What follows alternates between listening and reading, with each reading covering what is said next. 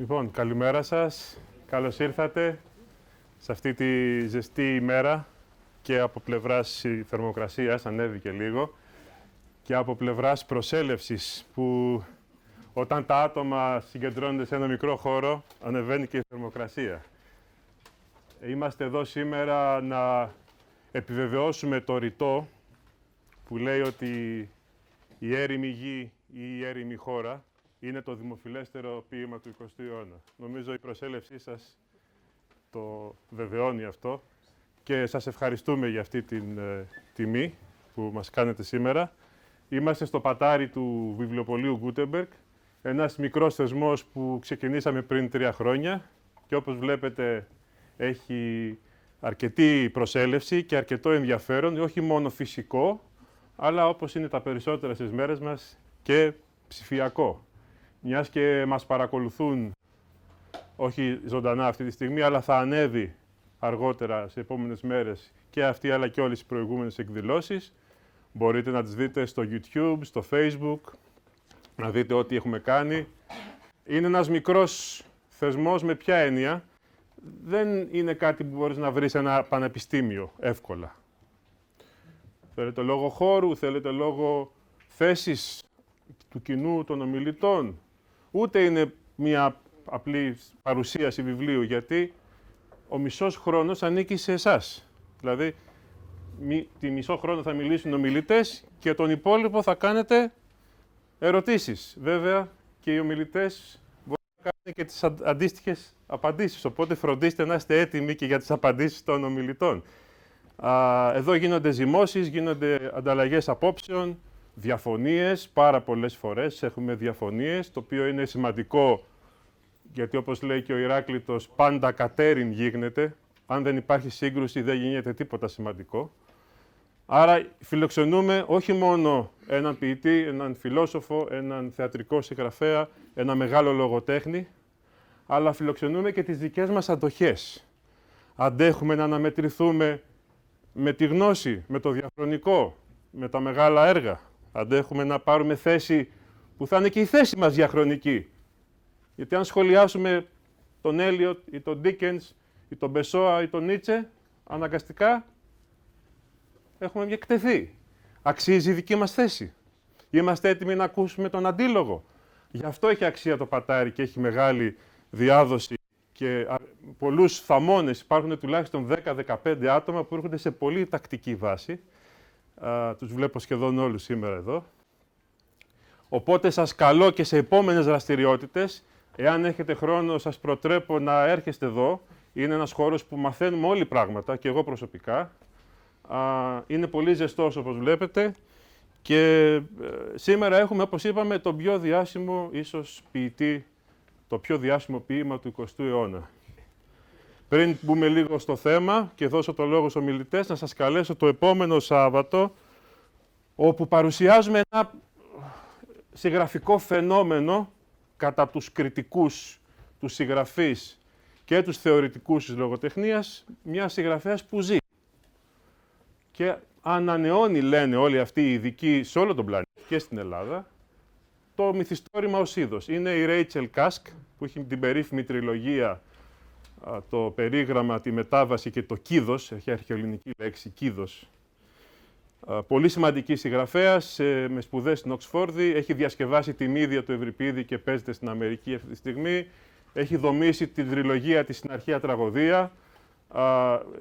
Γράφει με το ψυχρό ύφος της εποχής και ενώ φαίνεται κάτι πάρα πολύ απλό, σου βγάζει από μέσα σου δικά σου συναισθήματα και δικές σου τάσεις. Είναι ακατάταχτο ακόμα, δεν ξέρω πού θα καταλήξει η επιστήμη της φιλολογίας, αλλά σίγουρα έχει προκαλέσει μεγάλο ενδιαφέρον ανάμεσα στον κόσμο και στους κριτικούς και σας καλούμε το επόμενο Σάββατο να συμμετέχετε κι εσείς, να πείτε τη γνώμη σας και να ακούσετε. Είναι με την Αργυρό Μαντόγλου και την Αμάντα Μιχαλοπούλου.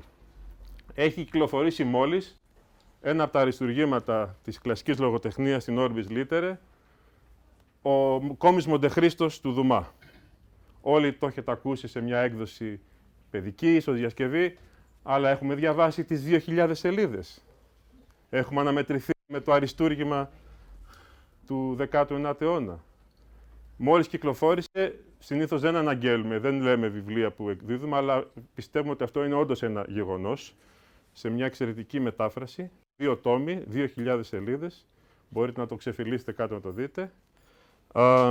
Και σημειών έχουμε σήμερα έναν άνθρωπο που μάζεψε στα συντρίμμια του Πρώτου Παγκοσμίου Πολέμου, θρησκευτικά συντρίμμια, ιδεολογικά συντρίμμια, πολιτισμικά συντρίμμια και συνέθεσε ορθό λόγο, μυστικισμό, μεταφυσική και πραγματισμό, Όμηρο, Σέξπιρ, Βούδα, τα Ταρό, το βασιλιά Αρθούρο και την αναζήτηση του Άγιου Δισκοπότηρου, όλα τα σπασμένα βάζα της ανθρωπότητας που τα διέλυσε ο Πρώτος Παγκόσμιος Πόλεμος, τα ανασυνθέτει σε μια ροή ενός ποίηματος.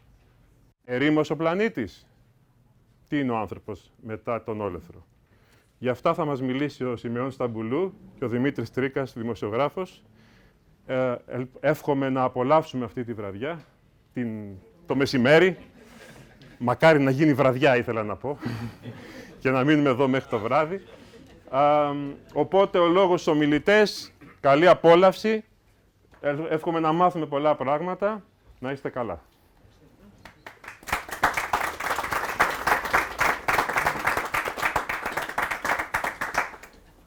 Με μια διευκρίνηση. Ένας είναι ο ομιλητής, εγώ δεν. Γιατί όταν με πήρε τηλέφωνο ο Σιμεών, λέει θέλω να είσαι στην παρουσίαση του βιβλίου, λέω γιατί να είμαι. Λέει γιατί μιλάμε, έχουμε ξαναμιλήσει έτσι και έχουμε πιάσει κάποιες θερμοκρασίες τέλος πάντων όπως ήθιστε να λέμε κιόλας.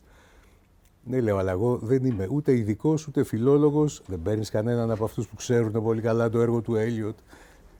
Όλες τα συμφραζόμενα συνδηλώσεις, τα πλαίσια κλπ. Όχι, όχι, θα κουβεντιάσουμε μαζί. Λοιπόν, θα κουβεντιάσουμε θέτοντας στην ουσία, κάνοντας αυτό που ξέρω να κάνω. Δηλαδή, να βάλω κάποιες ερωτήσεις, χωρίς να σημαίνει ότι και αυτό θα είναι οι ερωτήσεις που θα ολοκληρώνουν το θέμα. Ή τουλάχιστον θα οδηγούν στην ολοκλήρωση μέσω των απαντήσεων του Σιμεών. Και βέβαια 2 πράγματα από αυτά που είπε ο κύριος Δαρδανός, αξίζει η γνώμη μας να υποθεί για τέτοιου τύπου έργα. Ένα ερώτημα για τον οποιοδήποτε ανοίγει το στόμα του να μιλήσει για τέτοιου τύπου έργα, λίγο σαν δαμόκλειο σπάθη.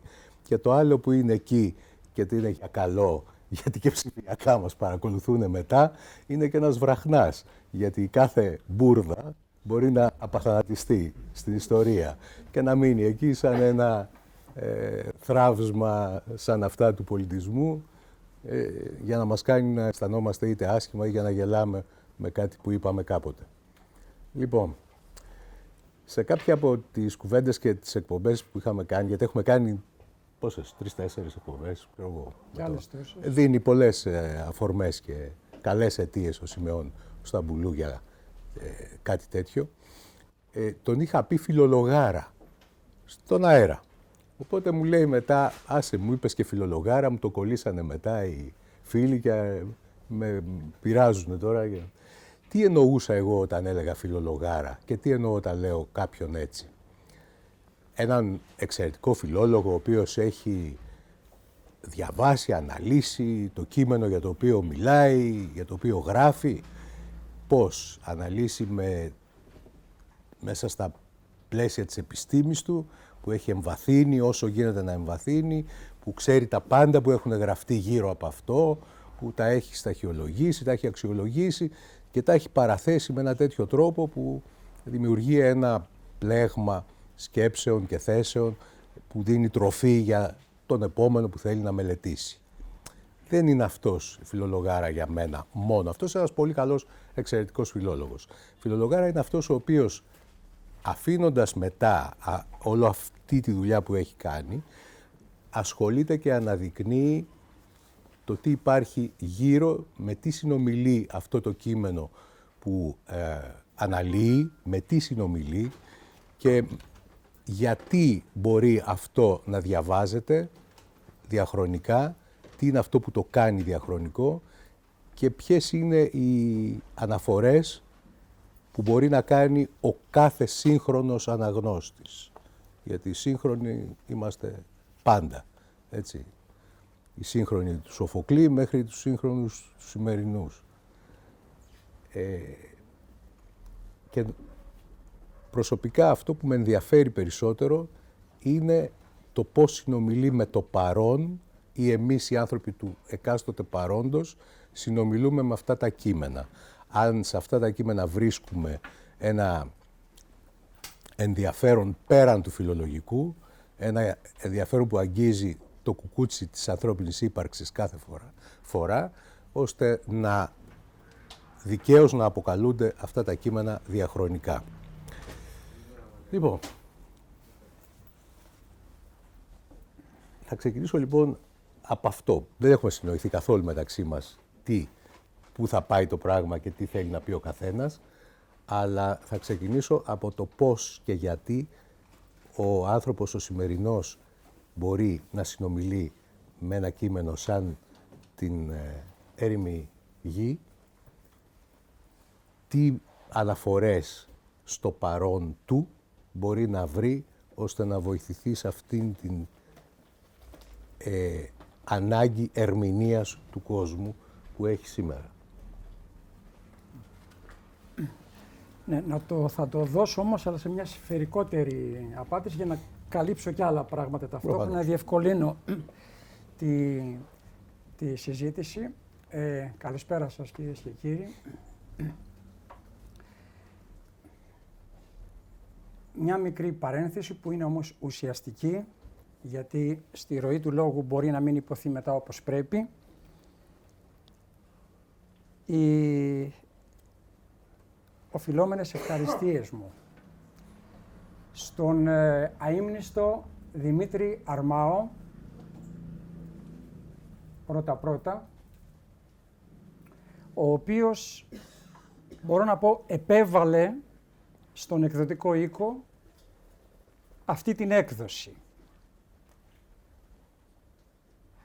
Αλλά την επέβαλε και σε μένα. Κρατούσα το υλικό της Έρημης Γης, λέω τη δική μου απόδοση, περίπου 25 χρόνια. Επειδή υπάρχει τα φαντάσματα εξαιρετικών εκδόσεων, μεταφράσεων που έχουν προηγηθεί, Παπατσόνης, Σεφέρης, ο Σαραντής μετά, ο Κλήτος Κύρου, και σιγά σιγά μαζεύτηκαν 14-15 μεταφράσεις. Δεν είχα τίποτα, αισθανόμουν, καινούριο να πω ως προς αυτό. Ένας ο λόγος των αναστολών μου ήταν αυτός. Ο δεύτερος είναι ότι γνώριζα ότι υπάρχουν οι λεγόμενοι ιδιοκτήτες του Eliot και των κλασικών ποιητών. Και πώς να μπεις μέσα στη λογοτεχνική αγορά όταν καραδοκούν τα τελώνια, τα φαντάσματα αυτά της λογοτεχνίας. Αυτή ήταν η φόβη μου. Με βοήθησε να τους ξεπεράσω, όπως επίσης και ο Κώστας Δαρδανός, τον οποίο ευγνωμονώ, συνολικά τον εκδοτικό οίκο, το αγλαότεχνον αυτό τυπογραφείων Γκούτεμπεργκ, του πατρός Δαρδανού και των ιών του Κώστα και του Γιάννη Μαμάη, για το εκπληκτικό αυτό, τυπογραφικά μιλώ, βιβλίο στολίδι που μόνο του κάνει το περιεχόμενο καλύτερο, αν είναι καλό.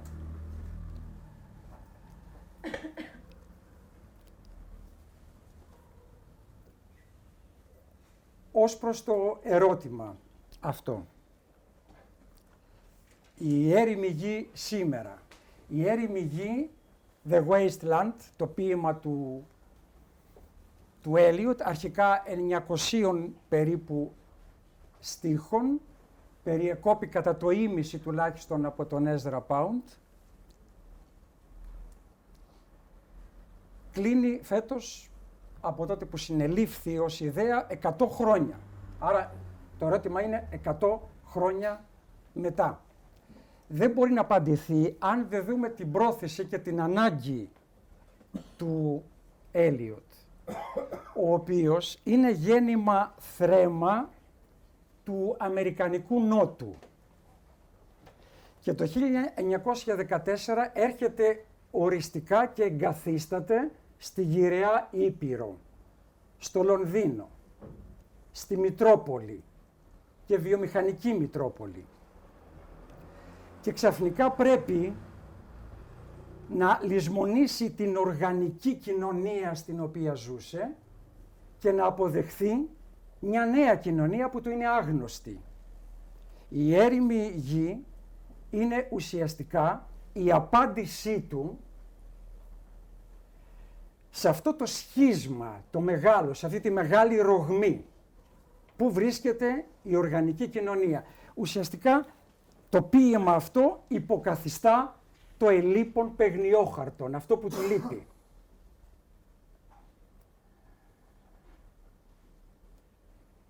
Πώς το κατορθώνει αυτό? Εκμεταλλεύεται την παράδοση της γυραιάς Υπήρου. Εκμεταλλεύεται τις παγανιστικές γονιμικές τελετές. Και εδώ βρισκόμαστε και εμείς μέσα σε αυτό. Την ιδέα, το μυθολογικό αυτό δρόμενο της Ανάστασης του νεκρού Θεού ή βασιλιά ή βασιλιά ψαρά, αναλόγως αν το ομοίωμα το ρίχνουμε στη θάλασσα ή το θάβουμε, το κυδεύουμε.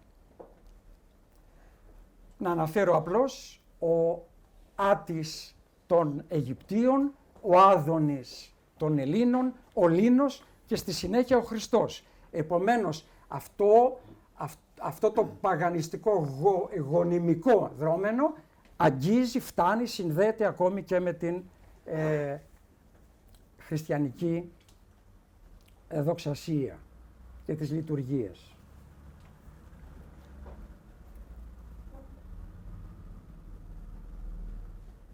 Τον βοηθούν δύο βιβλία της Τζέσι Βέστον από την τελετουργία στο μυθιστόρημα του 1920 και φυσικά του Φρέιζερ «Ο Χρυσός Κλόνος», το τεράστιο αυτό 12άτομο έργο.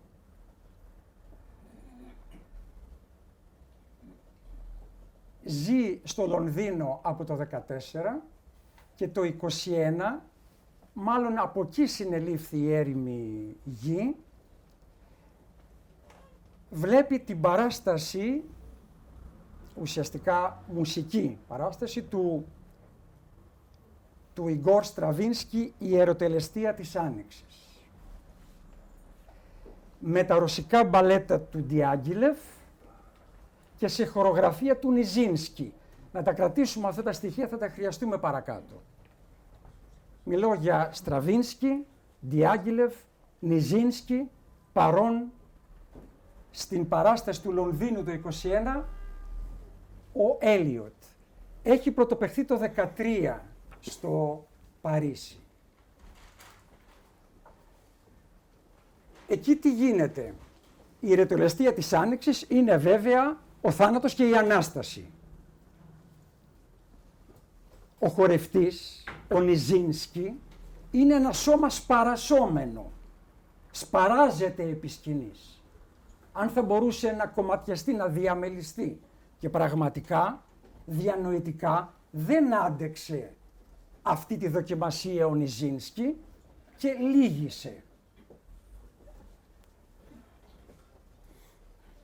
Δήλωσε ότι δεν αντέχει αυτόν τον κόσμο, τον τρομάζουν τα αεροπλάνα που τρομάζουν τα πουλιά.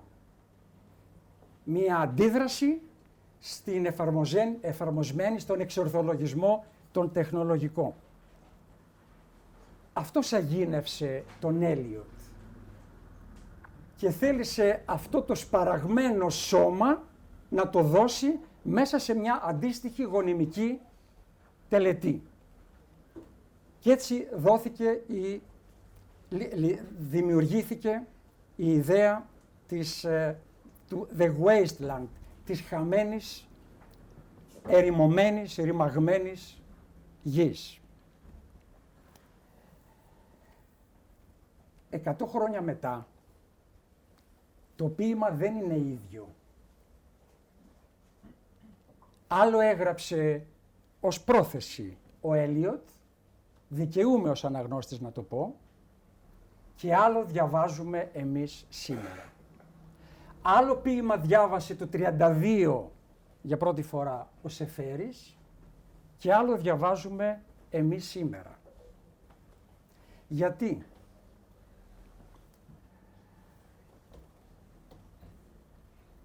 Αλλάζουν οι ιστορικές και κοινωνικές συνθήκες. Ο Έλιοτ έβλεπε τον βρώμικο Τάμεση. Έβλεπε τη χρηματιστηριακή λογική του City στο Λόντον, στο Λονδίνο. Είχε ζήσει βέβαια τη μεγάλη περιπέτεια του Μεγάλου Πολέμου, μόνο στη μάχη του Σόμ το 16 πάνω από 1 εκατομμύριο νεκροί, αλλά δεν θα μπορούσε να φανταστεί ότι εκατομμύρια στρέμματα πράσινου καίγονται και σημαίνει σήμερα συναγερμός σε ολόκληρο τον πλανήτη. Και ότι αυτό δεν αφορά την Μητρόπολη του Έλιοτ, του Φριτς Λανγκ και της εποχής εκείνης. Δεύτερον, αλλάζει το δικό μας βλέμμα. Δεν είναι ο ίδιος ο αναγνώστης του 20. Μία κίνηση να γίνει στο χώρο της λογοτεχνίας, σε οποιαδήποτε τέχνη, που θα βάλει τα πράγματα ένα βήμα μπροστά, αυτομάτως όλα μετατοπίζονται.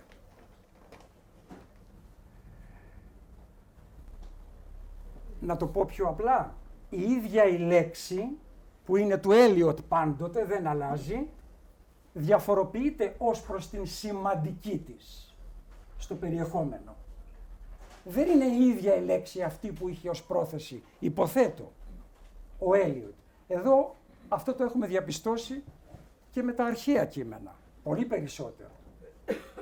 Τι θα μπορούσε να εννοεί ο Σοφοκλής με τη λέξη δεινών, τα έχουμε συζητήσει αυτά. Είναι άγνωστο.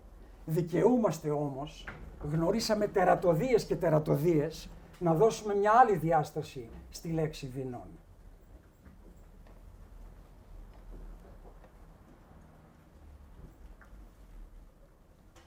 Και τρίτο και τελευταίο. Αυτό είναι το πιο κρίσιμο.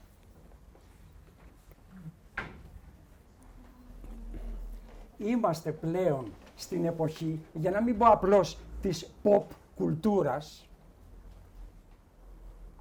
όπου αυτή η μαζοποιημένη προσβασιμότητα στην τέχνη των πάντων, του όλα είναι τέχνη και άρα τίποτε δεν είναι τέχνη, έχει καταργήσει τις διακριτές γραμμές σε ζητήματα αισθητικής.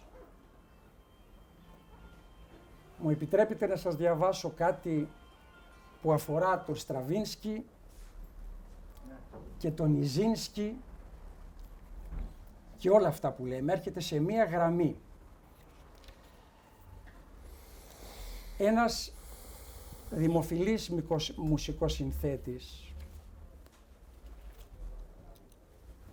απεβίωσε πρόσφατα, είπε, κατ' επανάληψη μάλιστα, σκεφτόμουνα τι μουσική υπόκρουση θα έβαζα στο άψογο γκολ του Βαζέχα στο παιχνίδι με τον Άγιαξ.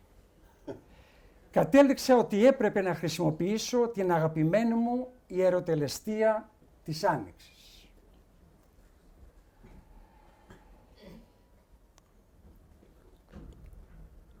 Γιατί το ποδόσφαιρο αυτές τις στιγμές δεν έχει να ζηλέψει τίποτε από τα πιο σπουδαία έργα της τέχνης.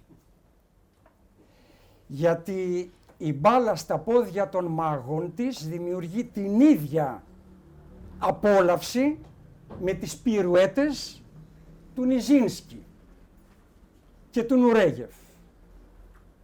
Την ίδια απόλαυση με τον Γκλεν Γκούλτ όταν παίζει την ορχιστρική σουίτα αριθμός 2 του Μπαχ.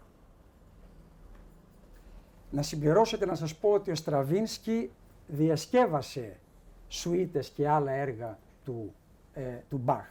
Είναι ο εμπνευστής του.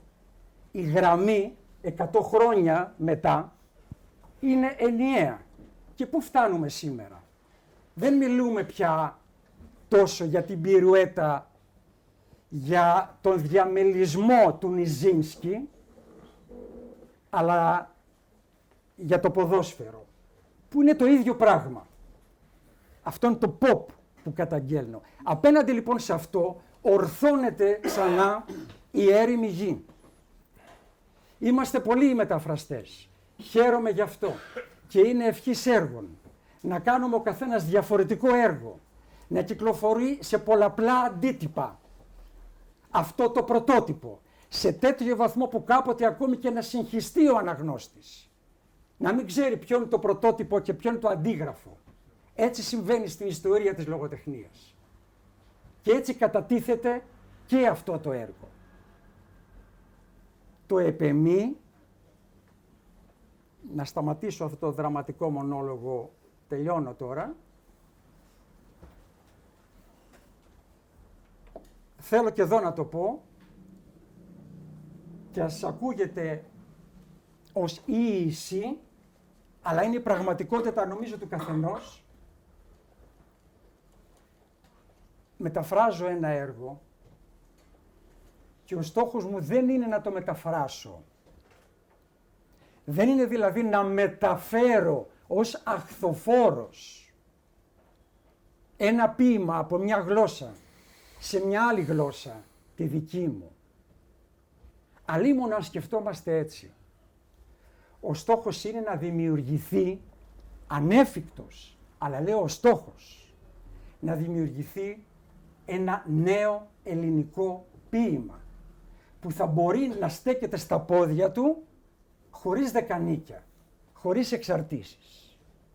Έτσι λοιπόν η μετάφραση που θα κάνω είναι μετάφραση εικόνων, μοτίβων, αλλά όχι λέξεων. Μπορώ ακόμη και να θυσιάσω μια λέξη. Φτάνει να στηθεί και να σταθεί όρθια η εικόνα του Eliot, του πρωτότυπου ποίηματος, και να μιλήσει στο σήμερα. Να γίνει δηλαδή ένα σύγχρονο έργο. Επομένως, για μένα Έρημη Γη, ουσιαστικά σαν να ξεκινά σήμερα η πορεία αυτού του ποίηματος. Και νομίζω ότι στο βάθος του κάθε μεταφραστής σκέφτεται ακριβώς το ίδιο. Και έτσι γίνεται η λειτουργία. Δεν ξέρω αν έχετε ικανοποιηθεί. Εγώ έχω ικανοποιηθεί γιατί και φαντάζομαι και όσοι και όσες μας σε ακούνε τώρα, γιατί αυτό το διαχρονικό είναι λίγο γρίφος. Γιατί είναι διαχρονικό ένα κείμενο? Εγώ έχω πάντα αυτή την απορία και την ερώτηση.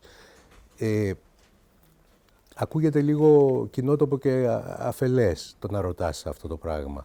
Αλλά έχει νόημα. Και να, γιατί έχει νόημα. Γιατί αυτό που είπε ο Σιμεών ο Σταμπουλού, ότι με τα μάτια του παρόντος βλέπουμε κάθε φορά το κείμενο και ότι το κάθε κείμενο είναι διαφορετικό στην ανάγνωσή του και στην ερμηνεία του ανάλογα με τις εποχές, είναι νομίζω η πεμπτουσία του πράγματος. Αναφερόμαστε στο ίδιο κείμενο σε όλες τις εποχές που έχουν μεσολαβήσει και θα συνεχίζεται αυτό να γίνεται και στο μέλλον, είναι βέβαιο, είναι που δίνει τη σφραγίδα και την πατέντα του διαχρονικού σε ένα κείμενο.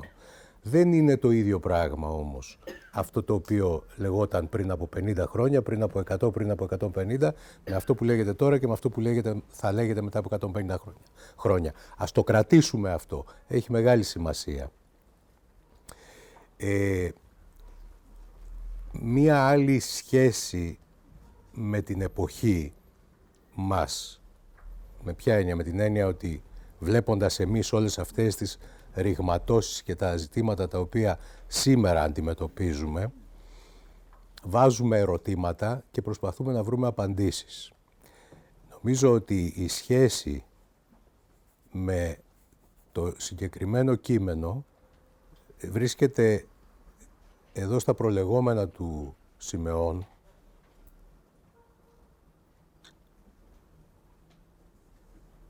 που μιλάει για μια εποχή που όλοι γνωρίζουν τις ερωτήσεις και κανείς δεν είναι θέση να δώσει μια απάντηση. Νομίζω ότι αυτό είναι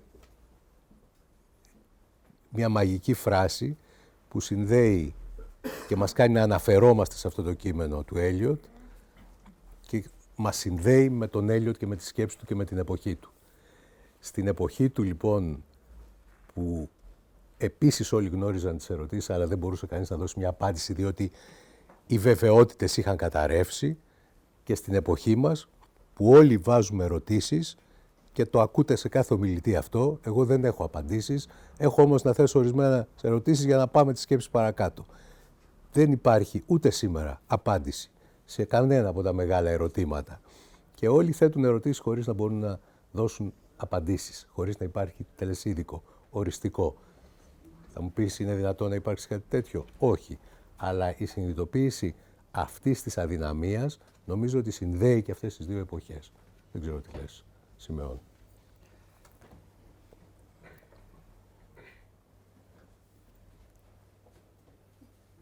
Θα το πάω και εκεί που με βολεύει. Πώς το κάνω. Να πω κάτι. Ο Δημήτρης ο Τρίκας είναι να τον αγαπήσεις και να τον μισήσεις. Ποτέ δεν συνεννοούμαστε. Δηλαδή δεν κάνουμε τίποτα προσυνεννοημένο. Και μάλιστα η γνωριμία μας, θα το πω αυτό το πράγμα, πώς ξεκίνησε. Δέχτηκα, μόλις είχα επιστρέψει από τη Γερμανία, είχα βγάλει τις ελεγγύες από τον Ντουίνο, του Ρίλκε, είχα εκδώσει το πρώτο μου μεταφραστικό βιβλίο και μου τηλεφώνησε από την Αγία Παρασκευή σε 1/4 τηλεφωνική συνέντευξη. Οι ερωτήσεις του ήταν τόσο απρόσμενες που δεν ήξερα τι να κάνω. Να κλείσω το τηλέφωνο ή να μείνω εκεί. Ήταν ζωντανή αυτή η συνέντευξη. Μετά τα πράγματα εξομαλύνθηκα γιατί γνωριστήκαμε. Και έτσι σήμερα είναι η πρώτη μέρα που ουσιαστικά που έρχομαι χωρίς άγχος στις ερωτήσεις απέναντι. Αλλά νομίζω θα την εμπλουτίσω με το εξής παράδειγμα, την ερώτησή σας, την ερώτησή σου Δημήτρη, για να μπούμε και στο ποίημα. Η πρώτη λέξη του ποίηματος είναι ο Απρίλης. Ο Απρίλης είναι ο μήνας της μετάβασης από το θάνατο στην Ανάσταση του Θεού. Το ομοίωμα που έχει ταφεί βλασταίνει. Θα αρχίσει η καρποφορία. Ο Απρίλης λοιπόν είναι ένας αναστάσιμος μήνας. Αλλά όχι για τον Eliot. Σε αυτό το μεγάλο ποίημα που μοιράζεται σε 5 ενότητες δεν υπάρχει Ανάσταση. Προσδοκάται η Ανάσταση. Και ξεκινά με το «Ο Απρίλης» είναι ο μήνας ο πιο σκληρός, γεννώντας πασχαλιές στην πεθαμένη γη. Ξεκινάμε με τον Απρίλη και το θάνατο. 1920.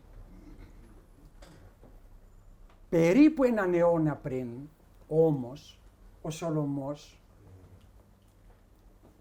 τι έγραψε? Έστησε ο έρωτας χορό, ακούστε αισιοδοξία εδώ, χρώματα, ηχοχρώματα. Έρωτας έστησε χορό με τον ξανθόν Απρίλη. Όχι απλώς, όχι ο σκληρός Απρίλης, αλλά ο ξανθός Απρίλης. Και η φύσης ήβρε την καλή και την γλυκιά της ώρα. Καλός, γλυκός για τη φύση. Και μες στη σκιά που φούντωσε.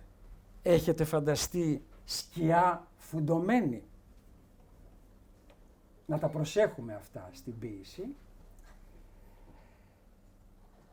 Και κλείνει δροσιές λέξεις και μόσχους ανάκουστος κυλαϊδισμός και λιποθυμισμένος. Θεέ μου, τι είναι αυτό? Σχεδόν τέτοια ευφροσύνη, τέτοια Ανάσταση δεν αντέχεται, δεν σηκώνεται. Απέναντι σε αυτά λοιπόν, απέναντι σε αυτό έχουμε τον σκληρό Απρίλη που συμπαρασύρει 40 χρόνια μετά και τον Χατζηδάκη. Να σας θυμίσω το έργο του, ο σκληρός Απρίλης μέσα από την πεθαμένη, μέσα στην πεθαμένη, μέσα από την νεκρή γη.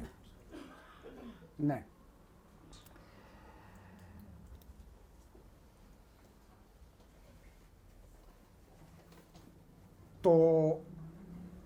Στο ποίημα του Έλιοτ, ο βράχος δεν έχει νερό γύρω του. Η βροντή, ο κεραυνός δεν θα φέρει βροχή. Οι στέρνες είναι αδιανές. Να θυμηθούμε και το μυθιστόρημα του Σεφέρη που βγαίνει από εκεί. Και η δακτυλογράφος στο τρίτο μέρος, το κήρυγμα της φωτιάς, θα συνευρεθεί με τον υπολειλάκο μιας επιχειρησούλας μόνο και μόνο για να τον ξεφορτωθεί. Θα κάνει έρωτα απρόθυμη μαζί του και αυτός ο έρωτας δεν θα γεννήσει τίποτα. Είναι μια άγονη συνέβρεση, χωρίς απογόνους.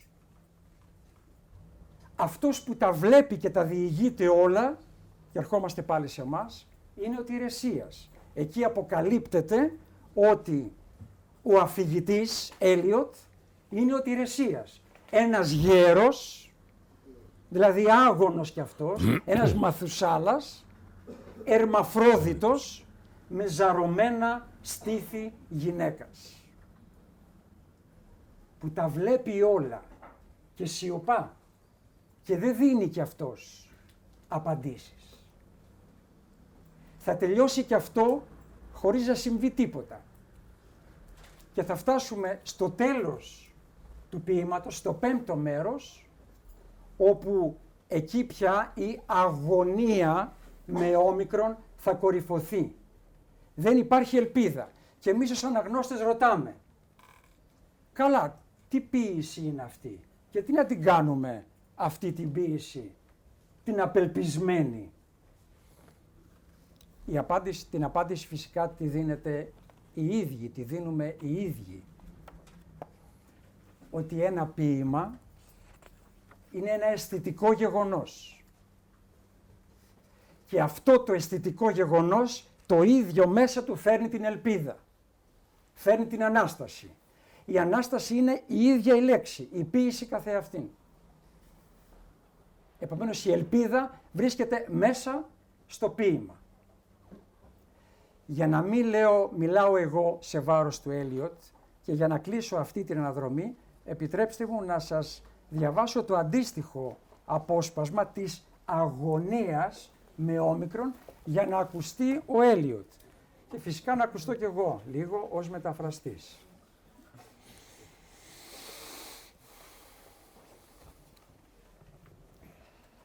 Δεν έχει εδώ νερό παρά μονάχα βράχια. Από το στίχο 331. Βράχια κι ούτε στάλα νερό κι η σκόνη του δρόμου, ο δρόμος φιδοσέρνοντας ψηλά μες στα βουνά, που είναι βουνά της πέτρας δίχως νερό. Αν είχε εδώ νερό θα σταματούσαμε να πιούμε. Πώς να σταθείς μέσα στους βράχους ή πώς να σκεφτείς? Στεγνός ο υδρότας και τα πόδια βουλιαγμένα στην άμμο. Αν ήτανε τουλάχιστον νερό μέσα από την πέτρα, με σάπια δόντια στόμα του βουνού ανήμπορο να φτύσει. Κανένας δεν μπορεί να μείνει εδώ, να γύρει ή να καθίσει. Ούτε η σιγή δεν ζει μες στα βουνά. Μόνον η στέρφα, η ατσάλινη βροντή χωρίς βροχή. Κι η ερημιά ούτε κι αυτή δεν είναι στα βουνά.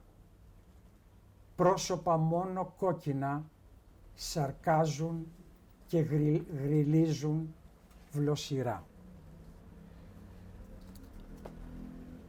Είμαι περίπου μέσα σε αυτά που συζητάμε. Γιατί έχω τάση. Ίσα ίσα. Όσο και να απλώσει κανείς και να θα επιστρέφει πάντα γύρω από τον πυρήνα του ποίηματος για τη συζήτηση. Κατά συνέπεια δεν υπάρχει ούτε πλεονασμός ούτε έφυγε από το θέμα. Θα διαβάσω, θέλω και εγώ να διαβάσω μετά την αρχή του ποίηματος, αλλά το αφήνω προς το τέλος. Έτσι όπως ο Σεφέρης το απέδωσε και έτσι όπως το αποδίδει ο Σιμεών, ο Σταμπουλού, για να κάνω ένα σχόλιο. Πριν όμως, για να μείνω σε αυτό που εντοπίζει ο Σιμεών Σταμπουλού, ότι δεν είναι στην απάντηση το ζήτημα, είναι στο ποίημα, είναι στη διαδρομή δηλαδή. Επανερχόμαστε συνέχεια στην Ιθάκη ως μια ουτοπία που δεν πρόκειται ποτέ να μας δώσει τίποτα και να την αισθανθούμε, να τη βιώσουμε, γι' αυτό και ουτοπία. Η ουτοπία ξεκινάει, σε κινητοποιεί ως ουτοπία και παραμένει ουτοπία στο διηνεκές. Δεν θα γίνει ποτέ τόπος. Άρα δεν θα πιαστεί ποτέ ως βίωμα. Αυτό είναι ένα ενδεχομένως οδυνηρό συμπέρασμα για το αν μπορούμε να αλλάξουμε τα πάντα και πώς, ή για το αν μπορούμε να αποκτήσουμε απαντήσεις στα μεγάλα ερωτήματα και πώς. Δεν θα τα αλλάξουμε και δεν θα απαντήσουμε ποτέ. Το μεγαλείο είναι η διαδρομή που γίνεται μέχρι το τέλος του καθενός από μας. Και συνεχίζεται το μαγκανοπήγαδο με τον ίδιο τρόπο στο διηνεκές. Αυτοί οι οποίοι εμφορούνται από ουτοπίες και δοξασίες τέτοιου τύπου δεν αντέχουν αυτό το σκοτάδι. Όπως δεν το άντεξε ο Ντοστογεύσκης στο έγκλημα και τιμωρία, που ενώ φτιάχνει... Πώς θα γίνει. Είναι διαφορετική η απεύθυνση όμως, δηλαδή, προς τα δω. Ο οποίος δεν αντέχει αυτό το ζόφο, αυτό το σκότος που δημιουργεί, πολύ σωστά το δημιουργεί, μέχρι τις τελευταίες σελίδες, και στις τελευταίες σελίδες πρέπει να λάμψει το φως της αλήθειας, το οποίο βρίσκεται κάπου αλλού, στο Χριστό. Το ίδιο κάνει και ο Παπατσόνης για την Έρημη Γη. Το παράθεμα του Παπατσόνη που βάζει ο Σιμεών Σταμπουλού στον πρόλογό του αποδεικνύει πάλι το ίδιο πράγμα. Το ότι δεν αντέχει, γιατί είναι χριστιανός, βαθιά και ουσιαστικά, αυτό που είπε πριν ο Σιμεών, το πού βρίσκεται η ουσία του πράγματος, στην απάντηση ή στην φοβερή αυτή διαδικασία που διανύουμε μέχρι να μην απαντήσουμε τελικά. Και έτσι λέει ο Παπατσόνης, πέρα από αυτό, έχει μια άλλη σκέψη παρεφερεί πριν, αστόχησαν εντελώς να ειδούν πως η ερεμιάδα αυτή, η απεικόνιση μιας ξεθεμελιωμένης γης, η διάλυση των πάντων, δεν ήταν το έργο ενός ξεκρέμαστου ανθρώπου και απελπισμένου ανθρώπου. Δεν διείδαν πως πάνω από αυτά τα σπάνια ερείπια δεν έπαυσε να περιφέρεται το πνεύμα που ζωοποιεί, πως μια νέα ζωή προαναγγέλλεται. Δεν αντέχουν το σκότος και το έρευος. Το σκότος και το έρευος λοιπόν είναι η ποίηση. Μας λες. Και λέει και ο Έλιοτ. Και λέει όλη η μεγάλη ποίηση. Να πω κάτι ευχάριστο. Μα αυτό δεν είναι ευχάριστο. Και για να βγούμε λίγο από αυτή την ατμόσφαιρα που θα μείνουμε ούτως ή άλλως, θα ξέρετε όλοι και από την μαγική φωνή του Κώστα Καράλη το σπασμένο καράβι, του Σκαρίμπα. 36, μέσα στο Μεσοπόλεμο. σπασμένο καράβι, κούφιο νερό, πεθαμένα όλα, σάπια τα δέντρα. Είναι το πιο ερημικό, το πιο απογοητευτικό ποίημα που γράφτηκε μέσα στο Μεσοπόλεμο. Ένας κριτικός, μάλιστα ήταν και όνομα καθιερωμένο, είπε ο φουκαράς, ο Μπαρμπαγιάννης, πρέπει να έχει υποφέρει πάρα πολύ για να γράφει τέτοια πράγματα. Πρέπει να είναι βαθιά δυστυχισμένος. Το διαβάζει ο Σκαρίμπας και του απαντά.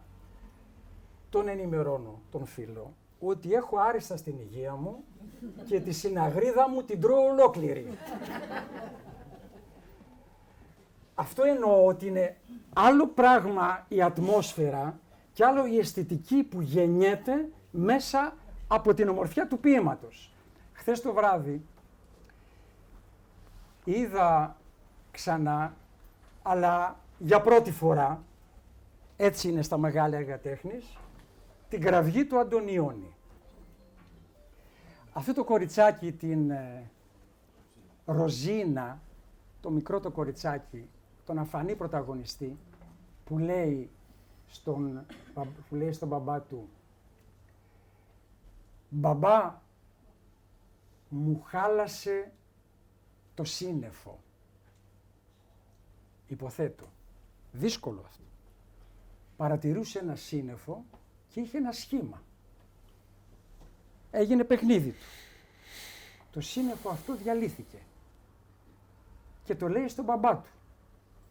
Μου χάλασε το παιχνίδι μου. Μου χάλασε το σύννεφο. Γιατί το λέω αυτό? Διότι η Έρημη Γη είναι ένα δύσκολο ποίημα. Ένα ερμητικό ποίημα. Αυτό που ήθελε ο Έλιοτ είναι να γκρεμίσει τη λυρικότητα, τους ρομαντικούς και μέσα από την αντιποιητικότητα να δημιουργήσει νέα αντίληψη για το τι εστί ποίηση. Υπήρχαν γνωστοί κριτικοί και να μην λέω ονόματα και σας κουράζω και μυθιστοριογράφοι που του είπαν φυσικά στα αστεία το έγραψες αυτό. Αποκλείεται να το εννοείς, να το παίρνουμε στα σοβαρά. Όχι, λέει, το εννοώ, είναι μια απολύτως σοβαρή κατάθεση. Ο Σεφέρης τι μας είπε, αλλά να σας το πω και αυτό, το 32 που το πρωτοδιάβασε είπε «Δεν κατάλαβα σχεδόν τίποτε από το σχέδιο του ποιητή», το λέει ο Σεφέρης αυτό. Να μην τρομάζουμε λοιπόν εμείς αν έχουμε δυσκολίες, γιατί συχνά με την πρώτη δυσκολία παρετούμαστε. Το σκέφτεται λίγο και μας λέει στη συνέχεια. Το λάθος μας είναι ότι έχουμε μάθει να διαβάζουμε με τα μάτια. Νομίζω ότι αυτό συνδέεται με τον Αντωνιώνη. Δεν είναι μόνο ό,τι μας λέει το οπτικό μας νεύρο. Τέτοια ποίηση, τέτοια ερημιά, τέτοια τερατωδία που πρέπει να χωρέσει μέσα σε 10, 20, 100 στίχους, δεν μπορεί να σηκωθεί, να διατηρηθεί μέσω του ορθολογισμού. Πρέπει να περάσουμε τα όρια του ορθολογισμού. Και αυτό έκανε ο Έλιοτ. Είναι μια πρόκληση σε μας και απαντώ ίσως και στην πρώτη ερώτηση, γιατί ακόμη η Έρημη Γη. Διότι δεν είναι δυνατόν να ολοκληρωθεί η ανάγνωσή της όσο θα συνεχίζεται η ανθρώπινη τερατωδία. Και αυτό θα συνεχίζεται εσαΐ. Εσαΐ θα είναι ανοιχτό το δεινόν του Σοφοκλή.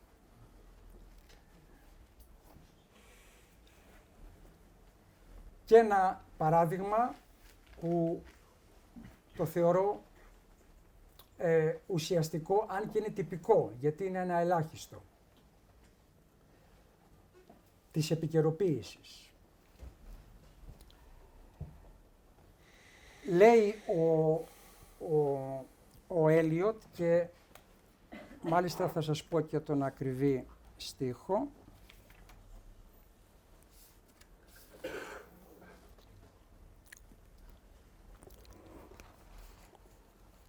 Ο στίχος 342, «The dry, sterile thunder».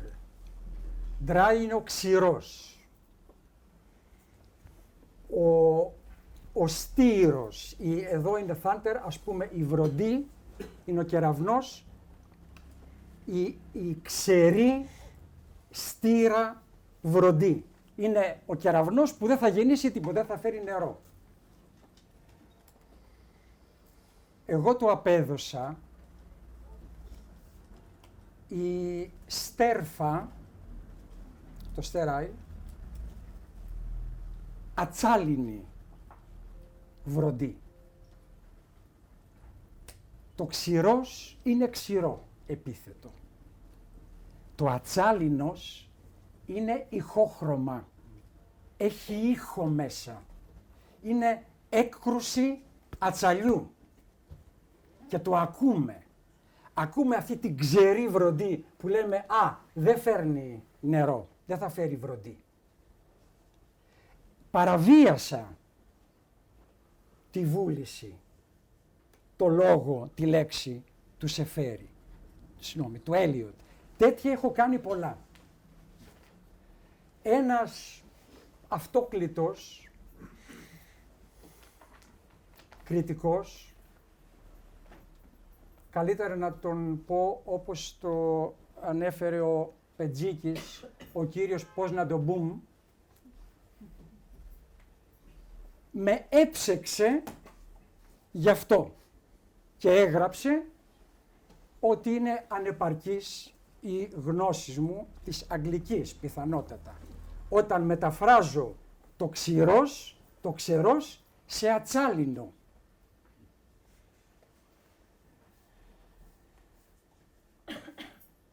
Δεύτερο παράδειγμα, σας λέω το στίχο μόνο, αν τυχόν θέλετε να το ελέγχετε.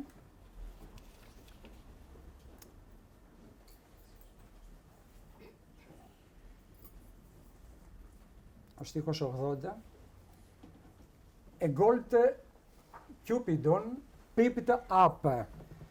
Και Cupidon προφέρεται, ένας χρυσός Cupidon ερωτιδέας, σκεφτείτε το αγαλματάκι, peeped out, σήκωνε το βλέμμα, μας κοίταζε, ύψωνε το βλέμμα μέσα σε ένα χώρο. Αυτό το αποδίδω, ένας χρυσός ερωτιδέας ανάστενε το σώμα. Και εδώ κατηγορήθηκα ως ανεπαρκής μεταφραστής. Μα είχα στο νου μου την Ανάσταση, ότι το βλέμμα αυτό είναι ζωή. Το βλέμμα αυτό ανασταίνει. Όπου υπάρχει το βλέμμα υπάρχει η Ανάσταση. Και θεώρησε ότι δεν παραβιάζω τη βούληση του Eliot, εάν δώσω την προσδοκία του ποίηματος. Όταν μετέφρασα τον Χέλτερλιν, ένας κύριος σε μια εκδήλωση με προσέγγισε, με πλησίασε και μου είπε «Κύριε Σταμπουλού, βλέπω εδώ έχετε τη λέξη αλωνάκι, αλλά στο γερμανικό πρωτότυπο δεν τη βλέπω». Δίγλωση έκδοση, όπως πάντοτε. Του είπα τι να σας πω. Όταν το μετέφραζα υπήρχε η λέξη. Τώρα τι να σας πω. Έχει μετατεθεί κάπου αλλού. Είναι η μόνη δυνατή απάντηση. Γιατί αυτή η επιλέξη απόδοση είναι και ο θάνατος πρώτα του ποίηματος και στη συνέχεια του μεταφραστή. Αυτό είναι το λιγότερο. Τρίτο και τελευταίο παράδειγμα, αυτό δίστασα αν θα το κάνω ή όχι, το έκανα και το πληρώνω, κατηγορήθηκα και γι' αυτό. Λέει ο Eliot, a crowd, ένα πλήθος κόσμου, flood the bridge, London Bridge. Ένα τεράστιο πλήθος κόσμου ξεχυνότανε στο γεφύρι της Λόντρας. Εγώ λέω να έχουμε μια ηχητική εδώ, μια παρήχηση στο flowing και flowering. Το αρπάζω. Flowering είναι αυτό που ανθίζει. Και λέω ένα σμάρι κόσμου λουλούδιζε στη γέφυρα. Το λουλουδίζω το λέει παρακάτω ο Eliot, άρα δεν είναι αυθαίρετο. Και ύστερα θυμόμουν το στίχο του Καρούζου. Είμαι ένα ερείπιο που διαρκώς λουλουδίζει. Μα για ερείπια μιλάει. Τους βλέπει πάνω στη γέφυρα και θυμάται τους νεκρούς του πολέμου. Από κάτω λέει δεν είχα φανταστεί, ο επόμενος στίχος, ότι ο θάνατος έχει τσακίσει τόσους.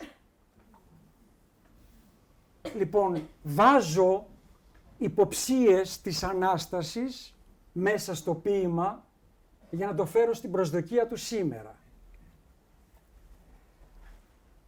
Και νομίζω ότι έτσι δικαιολογώ την έκδοση, αγαπητέ Κώστα, πως τουλάχιστον ως προς την πρόθεση δεν θα πάει χαμένη. Και ας είναι η 14η, δεν ξέρω, 15η μετάφραση της Έρημης Γης, του ποίηματος The Wasteland.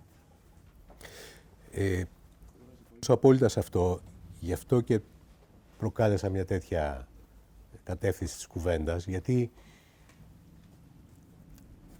θεωρώ κι εγώ ότι η μετάφραση ενός μεγάλου έργου είναι ένα άλλο καινούριο έργο που στην πραγματικότητα είναι η ερμηνεία του μεταφραστή πάνω στο πρωτότυπο κείμενο του σπουδαίου συγγραφέα. Δεν αποδίδει δηλαδή, δεν αποδίδεται, δεν γίνεται αυτό το πράγμα. Όποιος λέει ότι το κάνει είναι κάτι αντίστοιχο με τον ιστορικό που λέει εγώ μιλάω αντικειμενικά. Τι θα πει αυτό? Αντικειμενικά μιλάει κάποιος? Πώς? Με ποια όπλα? Με τι τρόπο? Σε ποιο πλαίσιο? Ποιος είναι αυτός? Δεν υπάρχει μέσα στο ερώτημα και στην απάντηση το υποκείμενο κάθε φορά? Φυσικά και υπάρχει. Το δίνω το λόγο μου ότι τοποθετώ τον εαυτό μου απ' έξω αρκεί για να πείσει τον οποιονδήποτε ότι τοποθετεί τον εαυτό του απ' έξω? Όχι. Είναι μέσα. Είναι υποκείμενο μέσα σε αυτήν την ερμηνεία. Είναι ερμηνεία. Και ο μεταφραστής κάνει ερμηνεία. Άρα δίνει ένα καινούριο έργο, πατώντας τον Eliot, αλλά δίνει ένα καινούριο έργο, καινούριες σκέψεις, προκαλεί καινούργια νοήματα. Και από αυτή την άποψη πρέπει να κρίνεται ένας μεταφραστής. Εάν αυτά τα νοήματα που δημιουργεί έχουν νόημα για τον αναγνώστη της κάθε εποχής που το διαβάζει, τότε είναι πετυχημένος. Τότε έχει παραδώσει ένα καλό έργο. Δεν κρίνεται ούτε για την αγγλομάθειά του, ούτε για τη γερμανομάθειά του, ούτε για τη γαλλομάθειά του. Θα ήταν αστείο. Κι όμως συμβαίνει με τους φιλολόγους, τους κακούς, με την κακή έννοια. Πάμε στο φιλόλογο λοιπόν με την καλή έννοια ξανά, για να κάνουμε συνεχώς ερμηνείες και να κρινόμαστε για αυτές. Θέλω κι εγώ να διαβάσω μιας και μπήκα στη γλώσσα, να διαβάσω το ξεκίνημα του ποίηματος, ως εφέρης ας πούμε μέχρι τους 2, 4, 6, 7 στίχους, έτσι. Λέει, ο Απρίλης είναι ο μήνας ο σκληρός, γεννώντας μέσα από την πεθαμένη γη τις πασχαλιές, σμίγοντας θύμηση και επιθυμία, ταράζοντας με τη βροχή της άνοιξης ρίζες οκνές. Ο χειμώνας μαζέστενε, σκεπάζοντας τη γη με το χιόνι της λησμονιάς, θρέφοντας λίγη ζωή με απόξερους βολβούς. Και ο Σταμπουλού λέει, ο Απρίλης είναι ο πιο σκληρός. Ο Απρίλης μήνας είναι ο πιο σκληρός, γεννώντας πασχαλιές στην πεθαμένη γη, μνηστεύοντας τη μνήμη με τον πόθο, σηκώνοντας με μια βροχή ανοιξιάτικη την κουρασμένη ρίζα. Μας κράτησε ζεστούς η χειμωνιά, δωρίζοντας στη γη της λησμονιάς το χιόνι, ταΐζοντας μια στάλα τη ζωή με ξύλινους βολβούς. Η μία γλώσσα και η άλλη γλώσσα είναι σαφώς διαφορετικές ως προς τη θερμοκρασία, το ύφος και το ήθος τους. Η η γλώσσα του Σιμεών είναι η γλώσσα μου. Είναι η γλώσσα μου ως ανθρώπου του 2019. Η γλώσσα του Σεφέρη, δεν λέω ξεπερασμένο, προσέξτε, μην γίνει καμία τέτοια παρανόηση, είναι μια άλλη γλώσσα που δημιουργεί μια άλλη ποιητική μιας άλλης εποχής. Και αυτό νομίζω το να δημιουργείς την ποιητική της εποχής σου είναι επίσης το σημαντικό για έναν μεταφραστή.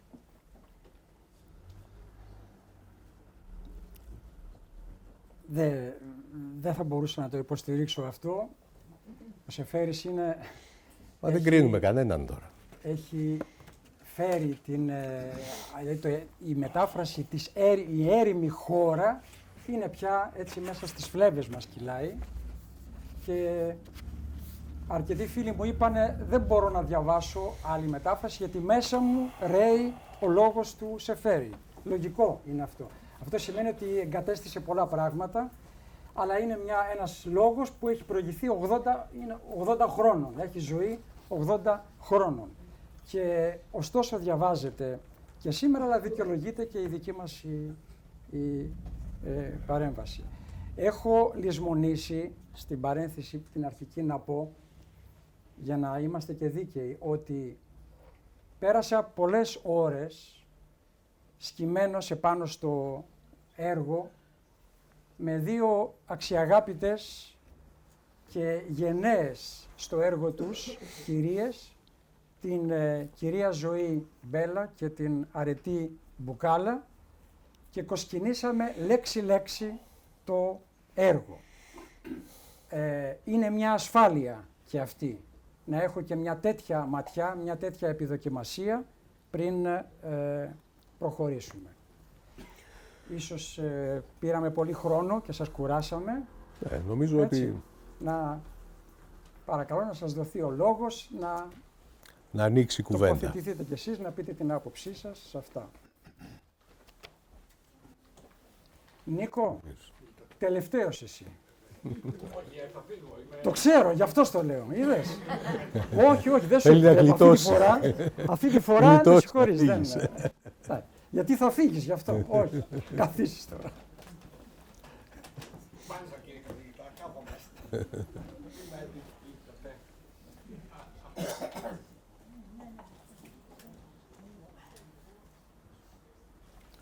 Ενστάσεις, αυτές χρειαζόμαστε, αντιρρήσεις. Μισό λεπτό, Δημήτρη, ο κύριος, και αμέσως μετά. Χαίρετε. Ευχαριστούμε πολύ για τα ωραία σχόλια και την όλη παρουσίαση. Ήσασταν και οι δύο διεισδυτικοί. Θα ήθελα να ρωτήσω το εξής. Η ερώτησή μου έχει να κάνει με την θέση ίσως της αισθητικής και της καλλιτεχνικής δομής, ας πούμε, που βλέπουμε στον Eliot στη σημερινή εποχή. Αφορμή μου είναι ένα από τα πρώτα σας σχόλια, κύριε Σταμπουλού, σχετικά με το γεγονός ότι μεγάλα έργα, κλασικά έργα, όπως η Έρημη Γη, λειτουργούν και σαν αντίβαρο κατά κάποιο τρόπο απέναντι στην εποχή την σημερινή, όπου έχουμε μια pop τάση να συνδυάζουμε ίσως το υψηλό με το χαμηλό, αυτό που φαίνεται ευτελές με αυτό που φαίνεται υψηλό ή αυτό που όντως είναι ευτελές, ανάλογα την οπτική του καθενός. Και ότι μεγάλα τέτοια έργα έχουν την τάση να λειτουργούν ακριβώς ως μια ακύρωση κόντρα σε αυτή ίσως την ισοπαίδωση της εποχής μας. Από την άλλη σκέφτομαι το εξής. Σαφώς και είναι ερμητικό το ποίημα του Eliot και σημαντικό και είναι υψηλή τέχνη προφανώς και έχει, όπως κάθε καλό λογοτεχνικό έργο, έχει μια έτσι πολλά επίπεδα.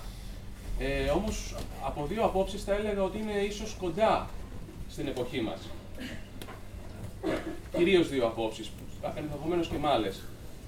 Η πρώτη είναι η εξής, είναι η απουσία οριστικών απαντήσεων, όπως και οι δύο ομιλητές αναφέρατε. Είναι ένα ποίημα το οποίο δεν μας δίνει οριστικές απαντήσεις. Και σήμερα στην εποχή μας, σε αυτή την εποχή της pop κουλτούρας, ζούμε μια υποχώρηση, ας πούμε, των παραδόσεων, μια υποχώρηση των μεγάλων αφηγήσεων, ένα άνοιγμα στη διαφορετικότητα. Το βλέπουμε δηλαδή σε όλους τους τομείς της κοινωνικής και της προσωπικής ζωής.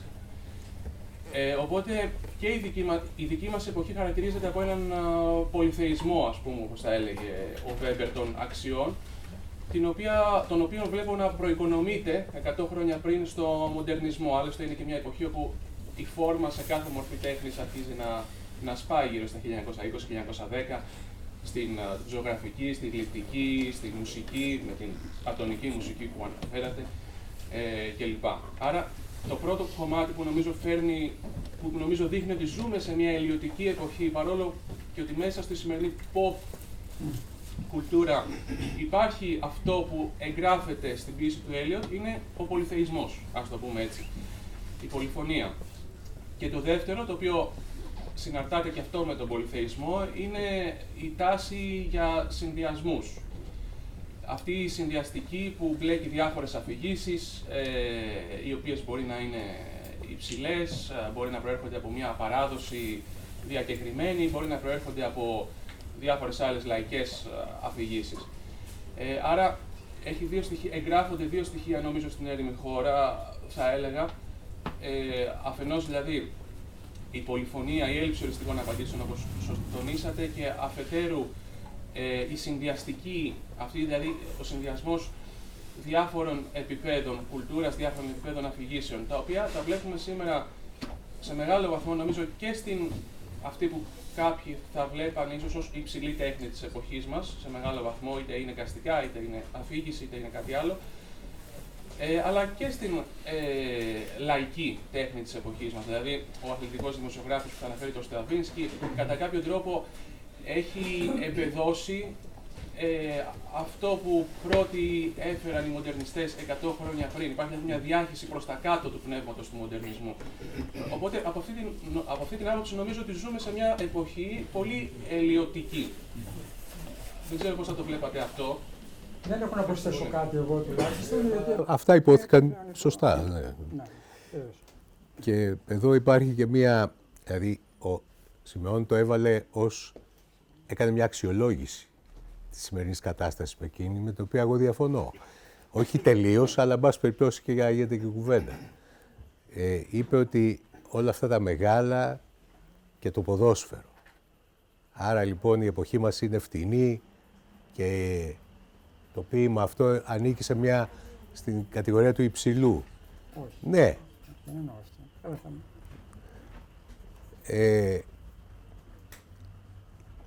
Αυτή η πολυσημεία του πράγματος, η πολυγλωσσία, οι πολλές γωνίες, τα πολλά επίπεδα και οι πολλές επιστήμες και τα πολλά πεδία που πια δεν έχει τη διακριτότητα το ένα του άλλου που είχε στο παρελθόν, αλλά όλα αναμειγνύονται και κάνουν ένα ωραίο μείγμα, ένα blend που μπορεί να είναι πολτός αλλά μπορεί να είναι και νέκταρ, είναι η μαγεία και η μαγιά της σημερινής εποχής.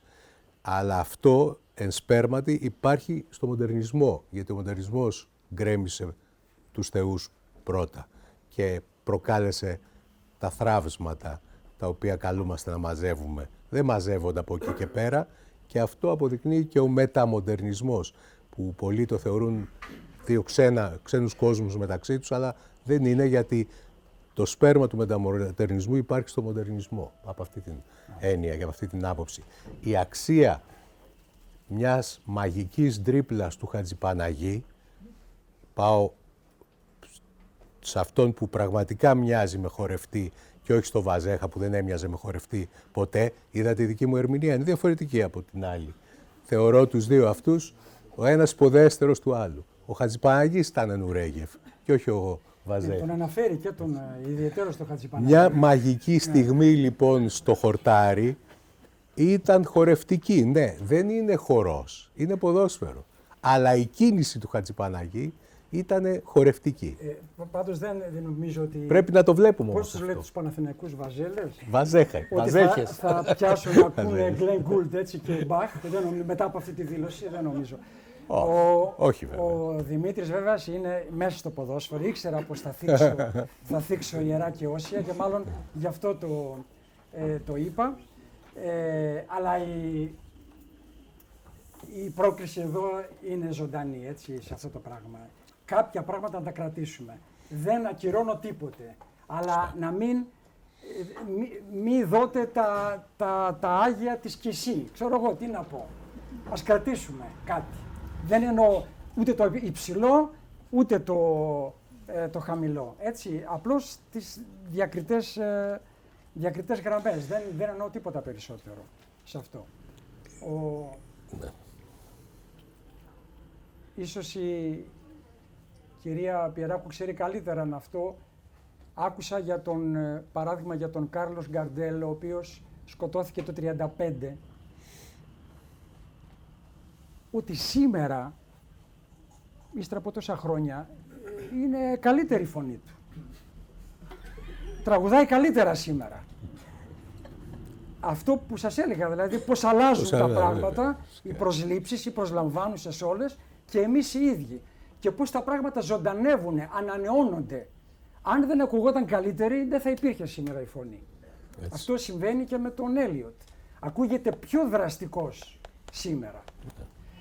Είχα σκοπό, αλλά δεν θα το κάνουμε τώρα και τελειώσουμε στη συζήτηση, να αντιπαραθέσω τον Έλιοτ με κάποια ανάλογα της τερατωδίας ποίηματα του Τσέλαν, τα οποία έχω δώσει έχω εμπιστευτεί στον φίλο μας τον Γιάννη Παντήλη, που πώς απάντησε αυτό στην τερατωδία, αλλά με 4 στίχους, με 5 στίχους, όχι με 900 στίχους. Είναι άλλο το 50 και το 60 και άλλο το 20. Αγαπητέ Δημήτρη, θέλεις να... Εγώ θέλω να πω κάτι που είναι έτσι μια προσωπική αίσθηση. Επειδή διαβάζω το ποίημα του μετάφραση σε φέρα από πολύ μικρό, στην ηλικία 14 χρόνια. Ναι, ποτέ, όχι ποτέ, μάλλον με προβλημάτισε λίγο η ανάλυση του ποίηματος από άποψη ιστορική και πολιτική. Και σε σχέση δηλαδή με τα παγκόσμια γεγονότα. Γιατί ήθελα να επισημάνω ότι για μένα το ποίημα αυτό έχει μια διάσταση καθαρά εσωτερική. Δηλαδή αυτό που λέμε έρημη γη, έρημη χώρα. Για μένα, ως Δημήτρη, έχει πάντα μια εσωτερική διάσταση. Μιλάει για το εσωτερικό τοπίο, για τον εσωτερικό χώρο. Είναι μια περιπλάνηση μέσα στην ψυχή μου, παρά μια περιπλάνηση μέσα στη γη και με όλα αυτά τα γεγονότα που συμβαίνουν. Και ήθελα να ξέρω αν μπορούμε να κάνουμε μια προέκταση ή να συμπληρώσετε εσείς κάτι πάνω σε αυτό. Γιατί δεν νομίζω ότι το ποίημα είναι μόνο. Δεν αφορά μόνο όλα αυτά τα πολύ μεγάλα γεγονότα, αλλά κάπου εκεί μέσα υπάρχει και η ψυχή του, ίσως το ίδιο του ποιητή ή κάποιοι ήρωες που υπάρχουν μέσα στο ποίημα, που είναι στην ουσία αντίήρωες, καθημερινοί άνθρωποι που μας δίνουν την εικόνα τους, άρα μας δίνονται κάποιες κατευθύνσεις προς αυτή τη διάσταση. Ναι, έχω συγκεκριμένα πράγματα να πω σε αυτό. Δεν θα επιμείνω σε κάτι που πιστεύω, στην αυτοαναφορικότητα. Δηλαδή το ποίημα μιλάει στο ποίημα. Ό,τι βγαίνει είναι από μέσα μόνο. Δεν πηγαίνει πουθενά αλλού.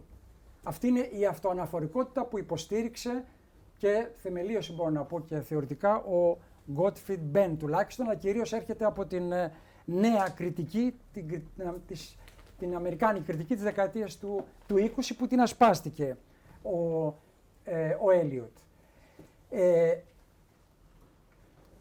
Την απάντηση την έχει δώσει, νομίζω, με τον καλύτερο τρόπο, τον αναφέρθηκα προηγουμένως, ο Αντωνιώνη. Το αναφέρω μέσα. Να δούμε, αν δεν την έχουμε δει, την Κόκκινη Έρημο. Σαφώς ο Αντωνιώνη γύρισε την ταινία, εμπνεύστηκε την ταινία από την Έρημη Γη ή την Έρημη Χώρα.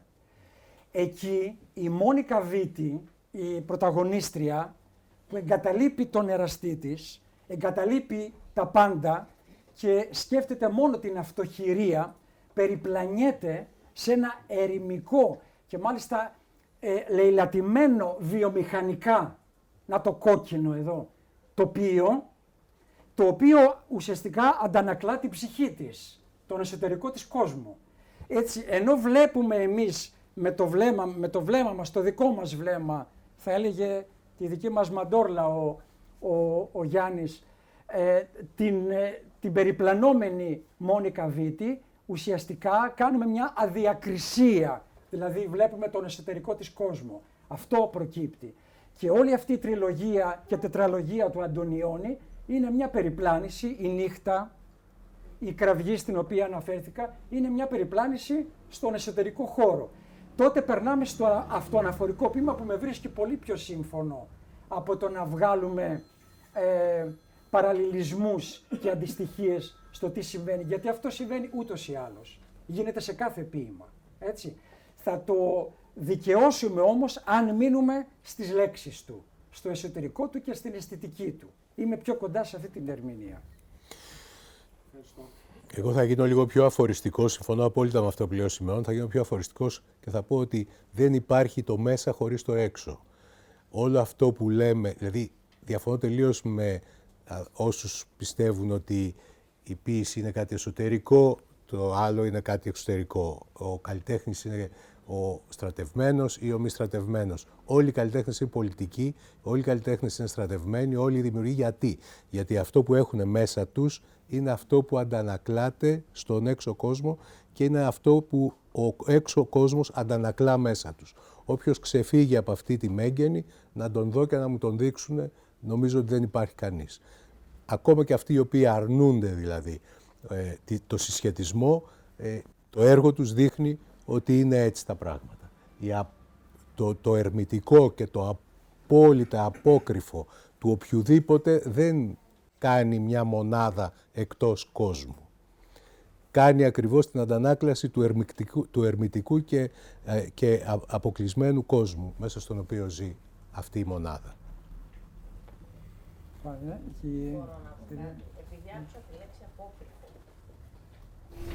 Νομίζω ότι το απόκριφο... Όχι, το είπε ο κ. Τρίκας. Όχι, τώρα πριν από λίγο είπατε το απόκριφο για τον ποιητή. Νομίζω ότι το απόκριφο το έχουμε όλοι μέσα μας. Και το απόκριφο, για μένα τουλάχιστον, είναι αυτό που ως οντότητες μας συνδέει ως εσωτερική κλωστή με όλο αυτό. Και γι' αυτό νομίζω ότι έχει αξία πάντα αυτά που θεωρούμε μεγάλα έργα και δεν είναι κακό να αποδεχτούμε ότι στις κοινωνίες μας υπάρχει και το υψηλό και το ποταπό και το χαμηλό, αρκεί να το αναγνωρίζουμε και όσοι τάσουμε τον εαυτό μας από τη μία ή από την άλλη πλευρά, να μην θεωρούμε ότι αυτό είναι το απόλυτο. Για μένα λοιπόν αυτό το απόκριφο που αναφέρεται και όλα αυτά, γιατί με άγγιξαν πάρα πολύ, δηλαδή αυτή η εσωτερική γραμμή που φάνηκε από τον Σολομό, από τον Έλιοτ, από τον Σεφέρη, είναι το εργαλείο για μένα, η γλώσσα, που και γράφοντας και διαβάζοντας ποίηση, θεωρώ ότι κάθε γενιά έχει τα δικά της εκφραστικά μέσα. Αν διαβάσουμε δηλαδή τους σημερινούς ποιητές, θα δούμε ότι πάνω κάτω χρησιμοποιούν μία γκάμα παρόμοιων λέξεων. Ναι. Εμένα αυτό μου έγινε πιο έντονα συνειδητό από την άποψη που διαβάστηκε το απόσπασμα από την μετάφραση του Σεφέρη και από τη σημερινή του κύριου Σταμπουλού. Τουλάχιστον αυτές τις απόψεις για αυτό το θέμα μπορώ να εκφράσω. Ευχαριστώ. Συγχαρητήρια, γιατί πραγματικά ήταν σπαρακτικό το ποίημα, σπαρακτικός και ο τρόπος, ειλικρινά εννοούμε τη λέξη, που μας προσεγγίσατε και διεισδύσατε. Θα συμφωνούσα απόλυτα με τον κύριο για την εσωτερικότητα, δηλαδή εκείνη την εσωτερική ματέωση, εκείνο που μένει ο άνθρωπος παντελώς θεωρούμενος μέσα σε έναν νεκρό χώρο, ο οποίος χώρος είναι ο ίδιος ο εαυτός του. Και θυμόμαστε, εκτός από την κραυγή του Αντωνιώνη, ότι 25 χρόνια νωρίτερα ο Μουν ζωγραφίσει την δική του κραυγή, η οποία πραγματικά σπαρακτική, ξέρουμε όλοι το πίνακα, είναι εκείνο το φαινόμενο όπου παρά το δραματικό, εκείνο που λες ότι δεν υπάρχει διέξοδος, πάντοτε υπάρχει εκείνη η γέφυρα στην κραυγή, η οποία ενώνει με το κακό, το προηγούμενο, με την καταστροφή, πάντως ενώνει και δίνει μια δυνατότητα διεξόδου επικοινωνίας. Γι' αυτό θα έλεγα ότι, και ίσως μάλιστα μετά, αν θέλετε μας απαντάτε, αν μεταφράζοντας την έρημη χώρα, νιώσατε την έρημη γη, νιώσατε τόσο μεγάλη την απελπισία και την απογοήτευση μέσα από αυτό το ποίημα. Γιατί προσωπικά βρίσκω και μια βαθιά αισιοδοξία. Πρώτα το τέλος, εκείνο το σάντι, υπέραν οποιασδήποτε κατανόησης γαλήνη. Εκείνη που ανεξάρτητα από οποιαδήποτε μεταφυσική προσέγγιση, των όποιων Ουπανισάδων, εκείνη την γαλήνη που δεν είναι παθητική, που είναι πρώτιστα και βαθιά ενεργητική και δραστήρια. Ένας δρόμος δηλαδή μιας γαλήνιας αναζήτησης και που αφήνει οπωσδήποτε ελπίδα και που είχα σημειώσει και ακόμα κάτι, ακόμα ναι, να πούμε και αυτό το εξώφυλλο δεν αφήνει ελπίδα πάρα πολύ.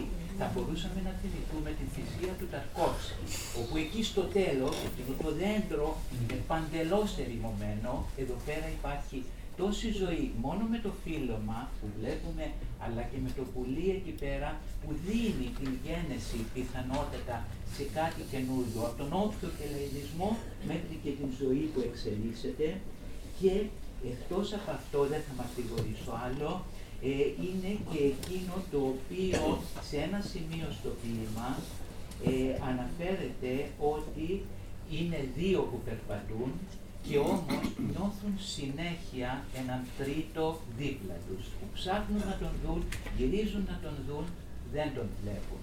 Και θυμόμαστε αυτή την άλλη συνέχεια και συνέπεια του Eliot με το ταξίδι των μάγων, όπου πάνε μέσα στους δύσκολους εκείνους καιρούς, τον άσχημο χειμώνα και βλέπουν, λέει, πάντα καθοδηγούμενοι από το αστέρι, έναν λόφο να μετακινείται παράλληλα με αυτούς, δίπλα τους, και εκεί στον λόφο είναι τρία ξύλα και υπονοεί τον λόφο στον Γολγοθά, τα τρία ξύλα, οι τρεις σταυροί, που ταυτόχρονα σε εκείνη την παράλληλη πορεία γίνεται η ταύτιση με το ίδιο ταξίδι των μάγων, το ίδιο ταξίδι επομένως του καθενός μας, μέσα μας, στον εαυτό μας. Συγχαρητήρια, ειλικρινά. Ευχαριστούμε κύριε Πετρίνη, ευχαριστούμε. Να κάνω ένα σχόλιο σε αυτό. Πάρα πολύ όμορφα, μας τα λέτε πάντοτε. Τηλεφώνησα χθες στον κύριο Πεδονόμο, το θεώρησα αναγκαίο. Έχουμε όλοι ανάγκη τον λόγο του. Την καθαρότητα, τον ήχο και το περιεχόμενο. Δύο πράγματα θα πω. Το δεύτερο πρώτο. Και κατά δήλωση του Eliot, αυτή η πορεία των δύο που αισθάνονται μια παρουσία είναι η πορεία προς Εμαούς, όπου ο Ιησούς μετά την Ανάστασή του, χωρίς να αναγνωρίζεται, τυλιγμένος με πέπλο, λέω εγώ, το μάντλ, ο κριτικός που με επετίμησε βρήκε και εδώ λάθος, είναι μανδύας, ωραία, να το κάνουμε και παλτό τότε, τυλιγμένος με το πέπλο, με τον πέπλο βαδίζει μαζί τους. Είναι η πορεία προς εμάς. Αυτός ο παντοτινός τρίτος, ο παντοτινός άλλος που είναι δίπλα μας. Και ως προς τη σχέση μου τώρα την προσωπική με το ποίημα, όσο το μετέφραζα, σας είπα ήδη στην αρχή ότι μου πήρε 3 δεκαετίες, όχι φυσικά να καταγίνομαι με αυτό, κάθε τόσο να επιστρέφω, αλλά ο λόγος, το κίνητρο που μου έκανε να το ολοκληρώσω και να πω ναι, τώρα πια θα το φτάσω σε μια ολοκλήρωση, είναι, θα το πω αυτό, όταν ήμουν στη Γερμανία που διάβασα μια καλή γερμανική μετάφραση, όπου έρχεται και πέφτει ακριβώς, νομίζω, στην αντιποιητικότητα που ονειρεύτηκε ο Eliot. Δηλαδή μια ξερή γλώσσα, απότομη, ξερή, να εξηγηθώ. Στα δικά μου αυτιά, του Έλληνα, που έχω τη δική μου μητρική γλώσσα, έτσι. Και αυτή η ξηρότητα, μέσα από αυτήν, είπα από εδώ, αυτή είναι η έρημη γη που δεν έχει βλαστήσει ακόμη. Αλλά προσδοκάται η βλάστηση από το γεγονός της ποίησης. Είναι ένα ωραίο ποίημα, ένα ποίημα αισιόδοξο. Και παρά πράγματι το συγκλονισμό, όπως τον είπατε, τον νιώθουμε, εδώ δεν έχει αυτό, δεν έχει εκείνο, λέμε το ίδιο το ποίημα θα βλαστήσει. Δεν ξεχνάω την αναφώνηση του αφηγητή που ίσως είναι και ο Τηρεσίας και εκεί, στον άγνωστο φίλο του. Στέτσον, λέει, το λείψανο που έχωσες. Τι έγινε, άρχισε κιόλας να καρπίζει, να βλασταίνει, έπιασε να καρπίζει, ή το βρήκε ο σκύλος, πρόσεξε, που τον αγαπά τον άνθρωπο και θα το ξεχώσει πάλι. Θα το ξεχώσει και δεν θα γίνει η γονιμική τελετή, όπως δεν έγινε πέρυσι, δεν έγινε και πρόπερσι. Έρχεται ένας σκύλος και καταργεί τη γονιμική τελετή. Αυτό είναι πράγματι συγκλονιστικό. Και έτσι προχωρεί η ζωή με την προειδοποίηση. Αυτός είναι ο τρόπος, αυτό έζησα περίπου μέχρι το 2014-2015 που είπα εδώ ολοκληρώθηκε και το εμπιστεύτηκα στον αγαπημένο μας αείμνηστο Δημήτρη Αρμάο. Άλλη ερώτηση παρακαλώ, γιατί αν δεν έχει φύγει ο Νίκος, Νίκο, η σειρά. Α, ναι. Αν μέχρι να το θυμηθείς...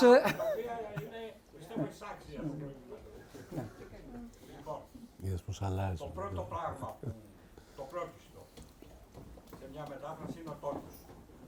Όσοι έχουν μια μεταφραστική εμπειρία μπορεί να μαρτυρήσουν επ' αυτού. Στην νεοελληνική λογοτεχνία έχουμε 4, 5, 6 μεγάλες μεταφράσεις. Θα αναφέρω μερικές.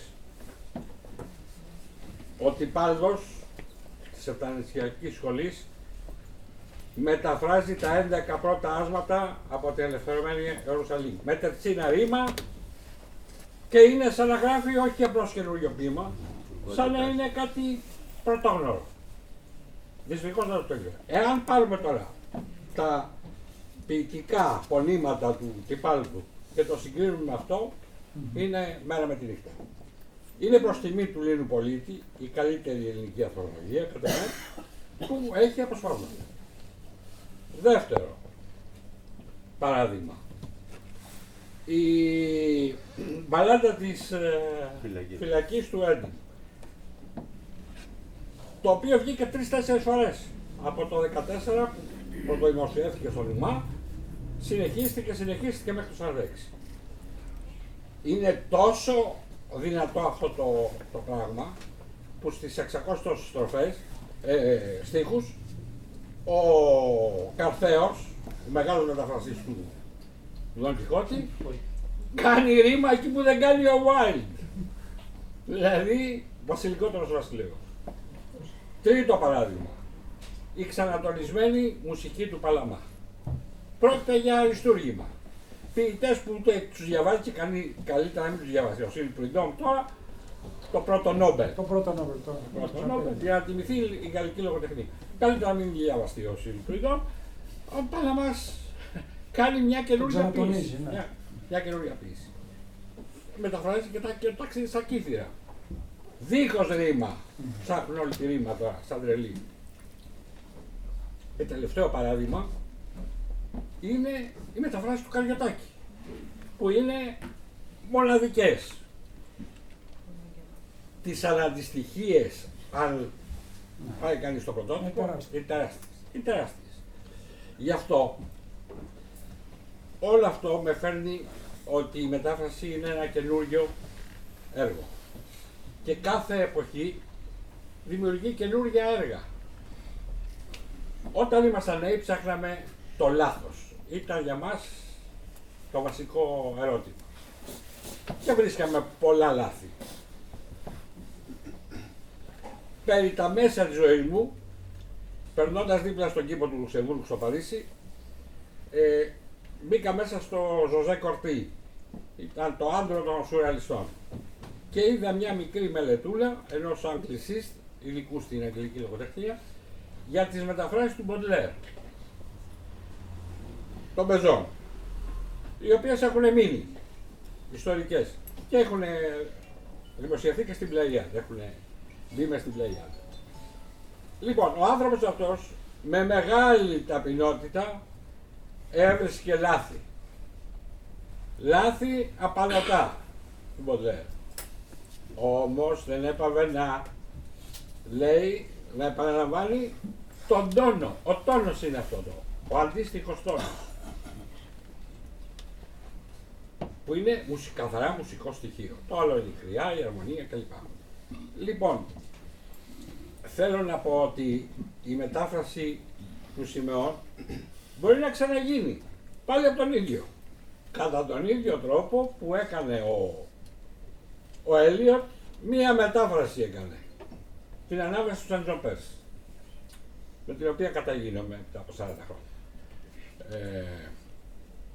Την έβγαλε το 30, το 49 και το 58 σε στενή συνεργασία με τον ποιητή. Είχαν αλληλογραφία και πολλές διορθώσεις. Θέλω να πω λοιπόν ότι αυτή τη μετάφραση και τις άλλες που ήσαν πριν και τις επόμενες μπορούμε, και είναι ωραία η συγκριτική μεταφρασιολογία. Ο Σιμεών μπορεί να την ξανακοιτάξει, μπορεί να την ξαναδεί δηλαδή, πάλι. Ως προς το λάθος δεν μου μένει καμία αμφιβολία ότι είναι άδικος σκόπος και χαμένη ιστορία. Να βρει αν λέγεται έτσι ή δεν λέγεται έτσι, δεν έχει καμία σημασία για μένα. Σημασία έχει αν αυτό το κείμενο είναι ένα καινούριο κείμενο. Και τελευταίο, ο Παπατσόνης έχει κάνει την ανάβαση. Το τι αναντιστοιχίες βρίσκω δεν λέγεται. Αλλά έχει βρει ένα τόνο. Και ελλείψεις και αναντιστοιχίες. Λέει για να τεινό έχει πάρα ο απίδαλος. Ποιος είναι ο απίδαλος? Δεν υπάρχει στα λεξικά. Έχω πάει το υπάρχει απίδαλος. Δεν πειράζει. Λέω πώς εννοεί αυτό που δεν έχει πηδάλιο. Αλλά βρήκε ένα τόνο Παπατσόνης. Η μετάβαση αυτή είναι 58. Δεν χρειάζεται μια καινούργια. Με αυτό καταγίνει. Είναι μεταφραστής από τα γαλλικά τουλάχιστον ο Νίκος. Ευχαριστούμε πολύ, Νίκο. Παρακαλώ. Άλλη ερώτηση. Συγγνώμη. Έχουν πει από κάτω κάποιος, παρακαλώ, ναι. Αν χρειαστεί θα το μεταφέρω την ερώτηση σε εσάς. Σχετίζονταν με τις μεταφραστικές επιλογές.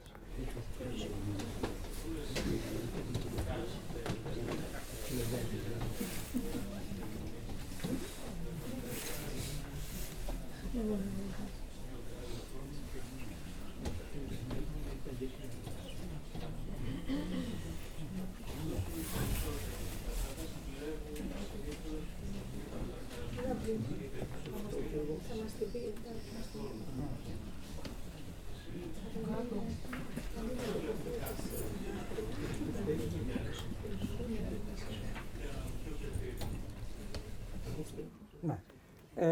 Αν άκουσα κανονικά καλά την ερώτηση, ότι αυτό και άλλα σε άλλα ποίηματα του Έλιοτ υπάρχουν στοιχεία, υπάρχουν στίχοι που ομοιοκαταληκτούν. Έτσι δεν είναι? Και σχεδόν όλοι οι μεταφραστές, γιατί δεν έχω διαβάσει μόνο τις 3 μεγάλες μεταφράσεις, μεγάλες εννοώ ποιητών, Παπατσόνη, Σεφέρη, Κύρου. Δεν έχω διαβάσει κάτι άλλο. Δεν μεταφράζουν με ρήμα τα αντίστοιχα παραθέματα, εδάφια του Έλιοτ. Ποια είναι η δική μου η θέση σε αυτό? Ο Έλιοτ έχει πει, κατ' επανάληψη, ότι όταν έχουμε ένα μεγάλο ποίημα χωρίς ομοιοκαταληξία, ανομοιοκατάληκτο, το ελευθεροστοιχήτικο, όπως λέει ο Σκαρίμπας, χρειάζεται κάποια στιγμή να σταματάμε, να βάζουμε ρήμα, με γιώτα, ομοιοκαταληξία, για να αλλάξει η διάθεση, να ανανεώσουμε τη διάθεση του αναγνώστη, αλλά και τη δική μου ως ποιητή. Και έτσι έχω παρεμβάλει κομμάτια ομοιοκατάληκτα. Διαπίστωσα, όπως σας το είπα ήδη, ότι ούτε ο Σεφέρης, παρότι γνώριζε πάρα πολύ καλά τον Έλιοτ, έκανε κάτι τέτοιο. Εάν δεν έχω σφάλει κάπου, έχω λάβει υπόψη μου όλα τα αντίστοιχα αυτά σημεία είναι 8, 10, 12 κάθε φορά στίχους του Eliot και τους έχω αποδώσει με ομοιοκαταληξία. Μου επιτρέπετε να σας διαβάσω ένα. Και τώρα βέβαια να το... Ναι, θα το βρούμε. Είναι με την δακτυλογράφο.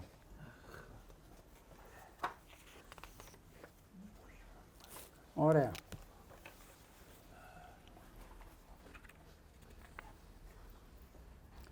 Σας έχω πει αυτό με τον Τηρεσία που βλέπει την άγονη συνέβρεση σε μια ακατάστατη κάμαρα μιας κουρασμένης δακτυλογράφου με έναν ανόητο, ματαιόδοξο εραστή, ο οποίος φεύγει ικανοποιημένος γιατί νομίζει ότι ικανοποιήθηκε η ματαιοδοξία του.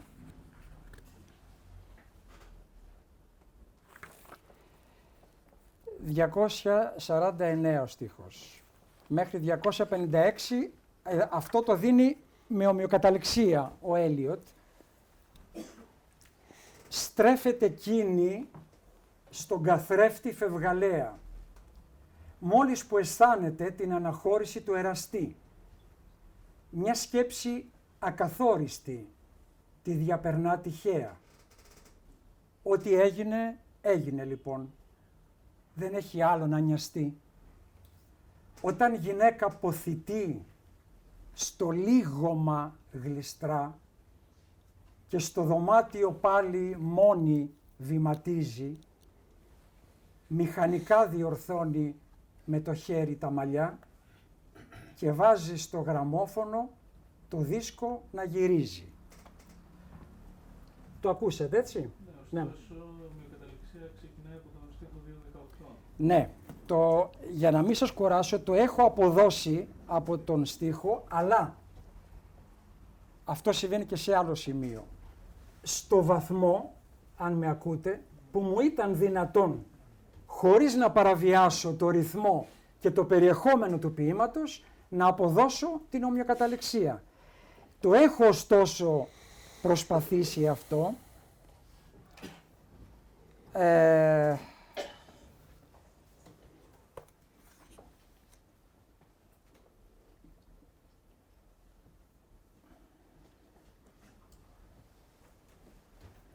Από το στίχο, ναι, 218, και αν το διαβάσετε με προσοχή θα δείτε ότι αρκετοί στίχοι, όχι όλοι, ομοιοκαταληκτούν. Εδώ ήταν το μέτρο του δυνατού που είχα εγώ. Απλώς σεβάστηκα και μία παρατήρηση του Eliot ότι τον ενδιέφερε η ομοιοκαταληξία σε αυτό το απόσπασμα που σας διάβασα περισσότερο. Όπως επίσης υπάρχει και στον Φλιβά. Στο τέταρτο απόσπασμα, το μέρος του ποίηματος, ο Φλιβάς, ο Φοίνικας, που είναι νεκρός, πνιγμένος κτλ. Και αυτό το έχω αποδώσει με ομοιοκαταληξία, αν το προσέξετε. Στο μέτρο του δυνατού. Ίσως, όπως είπε και ο αγαπητός Λεβέτης, ξαναπροσπαθήσω και δώσω κάτι έτσι πιο κοντά στον ένα κίνητρο ακόμη. Παρακαλώ, κύριος, ναι. Στην αρχή της ομιλίας σας κάνατε ένα παραλληλισμό μεταξύ του Στραβίνσκι, της ιεροτελεστίας της Άνοιξης και του συγκεκριμένου έργου του Eliot. Εγώ δεν είμαι φιλόλογος, αλλά ασχολούμαι με τη μουσική, είμαι μουσικός. Εξαιρετικό να μας πείτε.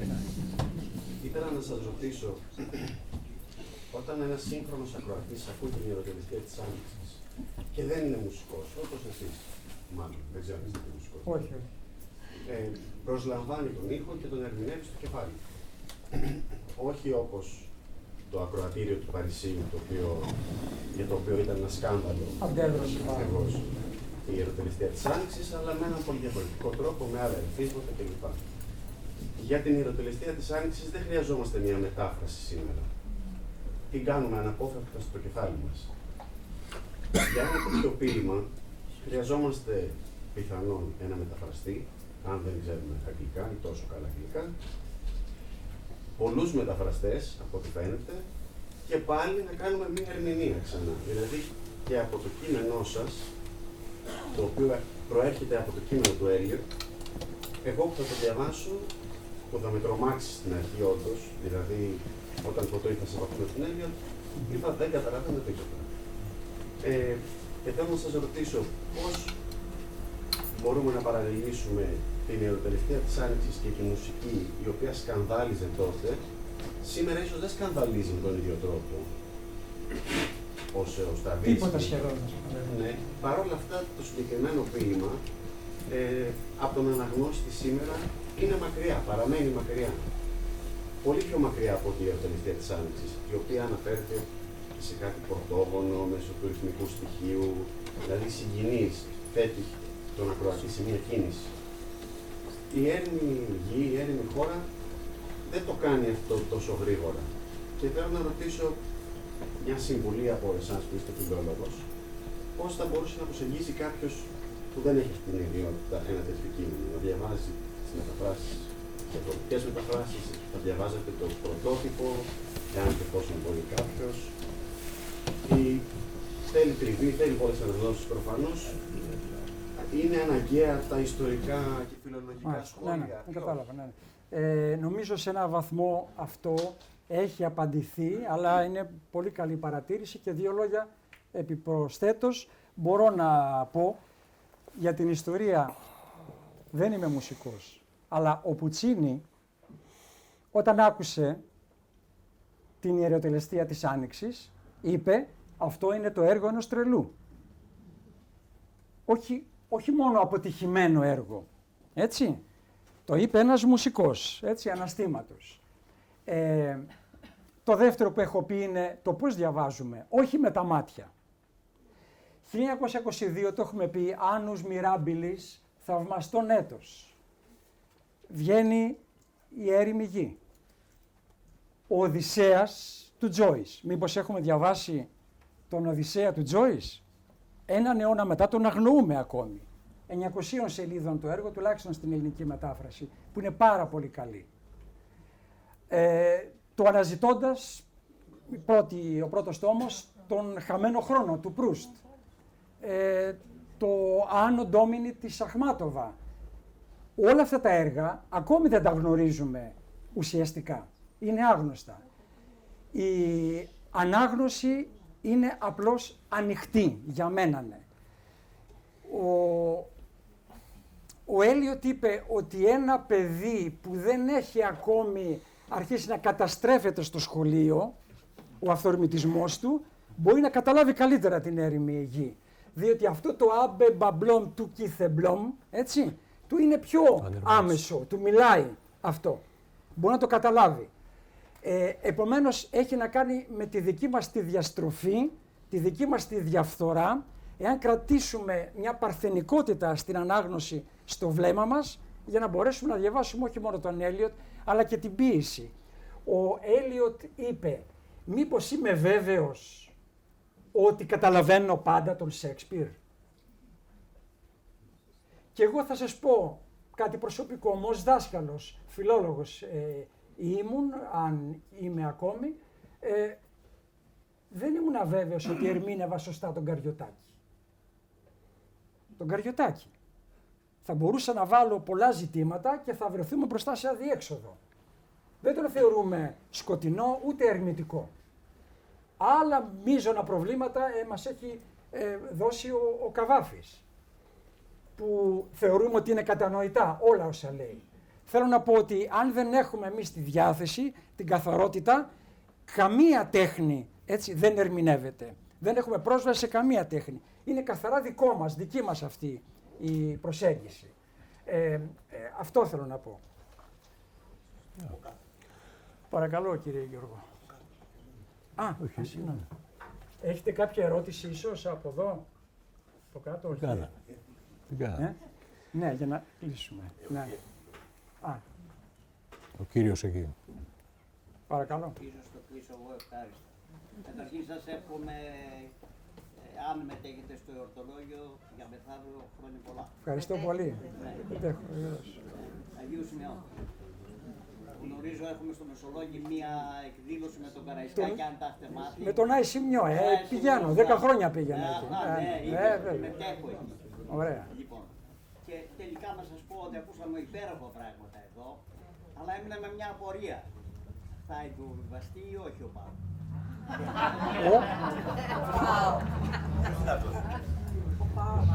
Σωστό. Δεν έχω ιδέα. Σωστή απορία, διότι ο πολιτισμός μας, και επανέρχομαι σε αυτό, δεν είναι μόνο το υψηλό, είναι όλο, είναι το σύνολο. Είναι η συνομιλία του υψηλού με το ποταπό. Αυτός ο πολιτισμός μας. Έτσι λοιπόν δίπλα στον Έλιοτ θα υποβιβαστεί ο ΠΑΟΚ. Δεν ξέρω αν ο Σαββίδης διαβάζει Έλιοτ, δεν ξέρω. Εγώ θέλω να κλείσουμε, γιατί μου αρέσει και μια προβοκατόρικη λογική στα πράγματα. Ακούμε όλοι ότι ο Έλιοτ έγραψε 900 στίχους. Και λέμε ότι αυτό το ποίημα είναι το σημαντικότατο ποίημα του 20ου αιώνα. Ποιανού έργο είναι, του Έλιοτ των 900 στίχων ή του Πάου του 450? Για να είμαι ειλικρινής, νόμιζα ότι η ερώτηση είναι αν υποβιβάζεται ο Πάουντ. Αυτό θα πει διαστροφή. Ο κεντρωτής είναι χαρακτηριστικό παράδειγμα αυτού, έτσι. Είπατε για τον Χατζηπαναγή, δεν είπατε για τον Κρόι, που είναι γνωστό ότι ήταν ο καλύτερος. Είπαμε να πούμε ένα δικό μας, να πούμε. Χορευτή, όχι άλλους. Όλους τους ξένους. Ποιος είναι ο σημαντικός, αυτός που γράφει ή αυτός που σβήνει? Το ποίημα το έχουμε κατά το ίμιση. Αλλά σε αυτό χρωστάμε το σφριγγυλό, το δεμένο ύφος μέχρι και το ερμητικό ύφος. Το γεγονός ότι ο Έλιοτ ενώ ζούσε δεν έκανε καμία απόπειρα να εκδώσει όλο το ποίημα, το είχε προσφέρει σε μία Αμερικανίδα, όλη την ιστορία την έχω παρακολουθήσει, αλλά δεν θυμάμαι τώρα ονόματα. Εκδόθηκε πρόσφατα το ποίημα 900 στίχων, που δεν ανατρέπει όμως τίποτε από το ποίημα που γνωρίζουμε. Θέλω να πω ότι μάλλον πρέπει να θεωρούμε να είμαστε ευγνώμονες και στον Πάουντ, γιατί πολλά ο Έλιοτ, αν διαβάσουμε προσεκτικά, τα οφείλει στον Πάουντ. Δηλαδή ο εικονισμός, το imagism, ο εικονισμός, το να γράφω ποίηση εικονική με εικόνες και αντιλυρική, πυκνή ποίηση, αυτό είναι μαθητεία στον Έσδρα Πάουντ. Έτσι, τον αγνοημένο, όχι αγνοημένο, θέλω να πω ότι μπήκε στο περιθώριο της ιστορίας για τα γνωστά του αμαρτήματα, έτσι, αλλά η ποίηση διατηρεί την καθαρότητά της. Δεν άκουσα όμως με τον Πάουκ, δεν έχουμε... Νεότερο. Δεν θα ανησυχείτε, δεν θα πάθει κανένας τίποτα. Αυτοί είναι οι μεγιστάνες, αυτοί καθόλου δεν ανησυχείτε. Θα θριαμβεύουν εσαΐ, έτσι. Αν έχουμε κάτι άλλο... Και ο Κράβας. Ναι, Κώστα, ναι. Νομίζω ότι η θέση του υψηλού και του χαμηλού σε έναν πολιτισμό, που πολύ καλά ο κ. Τρίκας είπε, ότι συνυπάρχουν, φαίνεται άμα δούμε έναν πολιτισμό από απόσταση. Δεν μπορούμε να συγκρίνουμε σήμερα το θέατρο του Διονύσου με το Κολοσσέο. Γιατί το ποδόσφαιρο είναι μια συνέχεια του Κολοσσέου. Κατ' ουσία. Άρα είναι πολύ φανερό σε έναν παλιό πολιτισμό και δεν υπήρχε περίπτωση στην κλασική Αθήνα να σταθεί ένα Κολοσσέο. Είναι ξεκάθαρο δηλαδή. Δηλαδή η μίξη του πάνω και του κάτω είναι για να κατεβάσουμε τους πάνω, γιατί έχει καταργηθεί το μεγάλο αφήγημα. Το οποίο βέβαια οδήγησε στον ναζισμό και στον ολοκληρωτισμό το μεγάλο αφήγημα, μην το ξεχνάμε, του μοντερνισμού. Αλλά σήμερα λείπουν τα μεγάλα αφηγήματα, λείπει ο ηρωικός χαρακτήρας, λείπουν οι μεγάλοι ηγέτες στην πολιτική που εμπνέονταν με τους μεγάλους χαρακτήρες. Άρα πρέπει να βάλουμε τα πράγματα στη θέση τους. Αυτό με την κλασική, με την κλασική αρχαιότητα, επειδή είναι πάλι ένα πεδίο που προκαλεί σε μένα τουλάχιστον μονίμως ερωτήσεις και προβληματισμούς. Είδατε τι λέμε, η κλασική αρχαιότητα, ποια είναι η κλασική αρχαιότητα που δεν θα ανεχόταν ένα Κολοσσέο? Αυτά τα 50 χρόνια του Περικλή, τα 50 χρόνια του Παρθενώνα, όλη η αρχαιότητα δηλαδή η ελληνική είναι μόνο αυτή η 50ετία? Δεν θα ανεχόταν Κολοσσέο η αρχαιότητα στους προρωμαϊκούς χρόνους? Είδαμε λοιπόν. Η ίδια η αρχαιότητα θα τα ανεχόταν όλα. Είναι ύστερη αρχαιότητα όμως. Δεν είναι έτσι. Ναι, όλο, εμείς το λέμε αρχαιότητα, σβήνοντας τα πριν και τα μετά και κρατώντας μονάχα τον Παρθενώνα. Όλα τα άλλα δηλαδή είναι όπως αυτό που κάναμε στην Ακρόπολη. Το κάνανε οι Βαβαροί δηλαδή και το συμπληρώσαμε εμείς. Η Ακρόπολη είχε στο πέρασμα του χρόνου όλα αυτά τα σημάδια του χρόνου και όλων αυτών των προσώπων, δυνάμεων, καταστάσεων που είχαν διαμορφωθεί σε αυτόν εδώ τον τόπο. Και υπήρχε ο χριστιανικός ναός, υπήρχε το ενετικό κάστρο, υπήρχε το τζαμί και ήρθε το φαντασιακό του Όθωνα και είπε «Μα αυτό δεν είναι αυτό που φανταζόμουν εγώ ότι έρχομαι να κάνω, να συνεχίσω το κλέος των αρχαίων Ελλήνων. Το αρχαιολογικό κλέος είναι μόνο η 50ετία της κλασικής αρχαιότητας. Καθαρίζω λοιπόν τα πάντα». Τι έκανε εδώ? Λογοκρισία στην ιστορία. Η ιστορία ήταν αυτά που ήταν όλα και βέβαια αυτή η λογοκρισία επιστρέφει γιατί μας βολεύει και αποθεώνεται στο Μουσείο της Ακρόπολης. Το Μουσείο Ακρόπολης σήμερα κάνει την ίδια λογοκρισία. Η ιστορία μας δηλαδή είναι μόνο τα 50 χρόνια, τα λαμπερά. Όλα τα άλλα... Και αυτό είναι και το άλλο θύμα των νεοελλήνων. Όλα τα άλλα... Ναι, παρακαλώ. Μπορώ να πω κάτι? Μιλήσατε για την αρχαιότητα, για μια περίοδο. Ας έρθουμε λοιπόν από το 30 και μετά, λίγο πίσω, θα δούμε ότι η Ελλάδα τότε ήταν σε ένα μικρό χώρο πάλι, ήταν κάποιοι άνθρωποι. Κατζηδάκης, Θοδωράκης, Ρίτσος, Σεφέρης, Ελίτης, Χόρν, όλοι αυτοί οι άνθρωποι, οι οποίοι άφησαν μια κληρονομιά, μια πρίκα που πήγε αυτή. Και σκεφτείτε ότι ο Λαμπράκης είχε δίπλα ένα γραφείο και εκεί ήταν ο Νίτσος, ο Κώστας, ο Εστοφέας. Ήταν αγαπημένο μου φίλος. Αυτός είχε δίπλα του καθημερινή, μπορώ να πω, επαφή με τον Χόρν, με τον Θεοδωράκη, τον Καγγιδάκη, με τον Τατράκη. Ποιον έχουνε σήμερα? Ο πιστολάς του ΠΑΟΚ ή ο άλλος, αυτός ένα τραΐ που έχει το πιστόλι στην τσέπη, αυτός ο ληστάνθρωπος, ας πούμε, με τα χασίσια του Ολυμπιακού. Πού είναι αυτοί οι άνθρωποι τώρα? Ποιον έχουν? Το Πρετετέρι, κάτι άνθρωποι και αυτά. Το Ρουβά, τον άλλον έπαθα εγώ και μια εφημερίδα κάπου με τον Καστανιώτη. Τώρα έφυγε πάει μετά από δύο μήνες, έφυγε με το νοσοκομείο μας. Και μετά πέρασε έναν καλογρίνης, πατεώνας, θέλω να πω ότι έρχομαι από ένα καφενείο. Να πάρω τον καφέ μου, μια γωνιά τα τέτοια του. Τα καπίνω, μεγάλοι άνθρωποι. Και εγώ άλλοι φταίνουν, κριτική. Πάνω δίπλα. Οι γυναίκες τους μιλάνε για τον Μέση. Έμαθα και εγώ ποιος είναι ο Μέση. Πήγα προχθές στην Ισπανία και δεν από την Μπαρσελόνα, πήγα στη Σεβίλια κουρευτό γιατί είναι ένα καλό κουρέα εκεί. Πάνω δίπλα αυτό και παιδιά δεν είχε αυτό τα ωραία. Αυτό παιδί που είναι μουσικός και άλλο. Και αυτοί είχαν 4 λέξεις λέγανε παιδιά. Λέω εδώ θα ακούσω και κάτι ωραίο. Ναι ρε μαλάκα, βασικά ρε μαλάκα. Ρε μαλάκα, ρε ναι ρε πούστη μου. Αυτά που μου λέτε εσείς τώρα, κοίτα και μια φωτογραφία με τον Πάχο. Το είδα και δεν έχω δει ποτέ τόσο πολύ πόρτο. Και ο πρωθυπουργός της χώρας, αφού χέστηκε και τα σκατά πήγαν μέχρι τις κάτσες, είπε ότι εγώ διώχνω τους αγοράκι μας. Απαράδεκτα.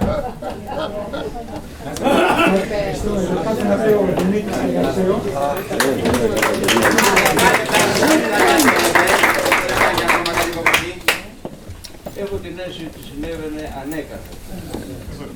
Δηλαδή, οι άνθρωποι που ασχολιόντουσαν με κάτι που αξίζει ήταν με κάτι διαχρονικό έμπαστο. Ήταν πάντα μια μειοψηφία. Αλλά πέρα από αυτό, για αυτό που είπες αγαπητές ημέρες για τον εθνισμό και την επίδραση του πάνω στον Έλληνα, αυτό το πράγμα που έχει χρησιμοποιήσει από το αρχαϊκό πιθανότητα νωρίς και τη σύνθεση του λοιπόν από εκεί πέρα και ο Άγιος όλη αυτή η ιστορία με τον εθνισμό και με το μοντάζ και με δηλαδή αναφέρει ο Παύλος για μεγάλο διάστημα τον απασχολούσε ένα γεγονός. Κατέβηκε από το τρένο στο πλατεία Κονκόρσιο στο Παρίσι και είδε ένα πρόσωπο όμορφο, ένα δεύτερο όμορφο, ένα τρίτο όμορφο μέσα στο πλήθος και τον απασχολούσε πώς αυτά τα πράγματα, πώς αυτά τα πρόσωπα την ομορφιά τους θα μπορούσε να αποδώσει σε ένα ποίημα χάικου. Αυτά τα σε 3 στίχους, σε 17 συλλαβές. και κατέληξε ότι δεν μπορούσε μέσα από λέξη, μόνο μέσα από εικόνα. Και είπε το γνωστό χαϊκού ότι βλέπω ένα σκοτεινό κλαδί και τα άνθη πάνω της μυγδαλιάς, ξέρω εγώ τα οποία. Και πάει πίσω αυτό, από το 1600-1800. Άρα οι ρίζες του Eliot πάνε πολύ πίσω, έτσι, μέσω του Πάου. Δεν είναι ότι το συνέδεσε, δεν ξέρω, δηλαδή έχω την αίσθηση ότι δεν τα έδεσε ο Πάου κόβοντας το μισό, τη μισή Έρημη Γη. Έκανε ψηφίδες και αυτές τις ψηφίδες μας έδωσε σαν ένα ψηφιδωτό ποίημα. Μάλιστα. Σας ευχαριστούμε πολύ. Ευχαριστούμε. Καλά.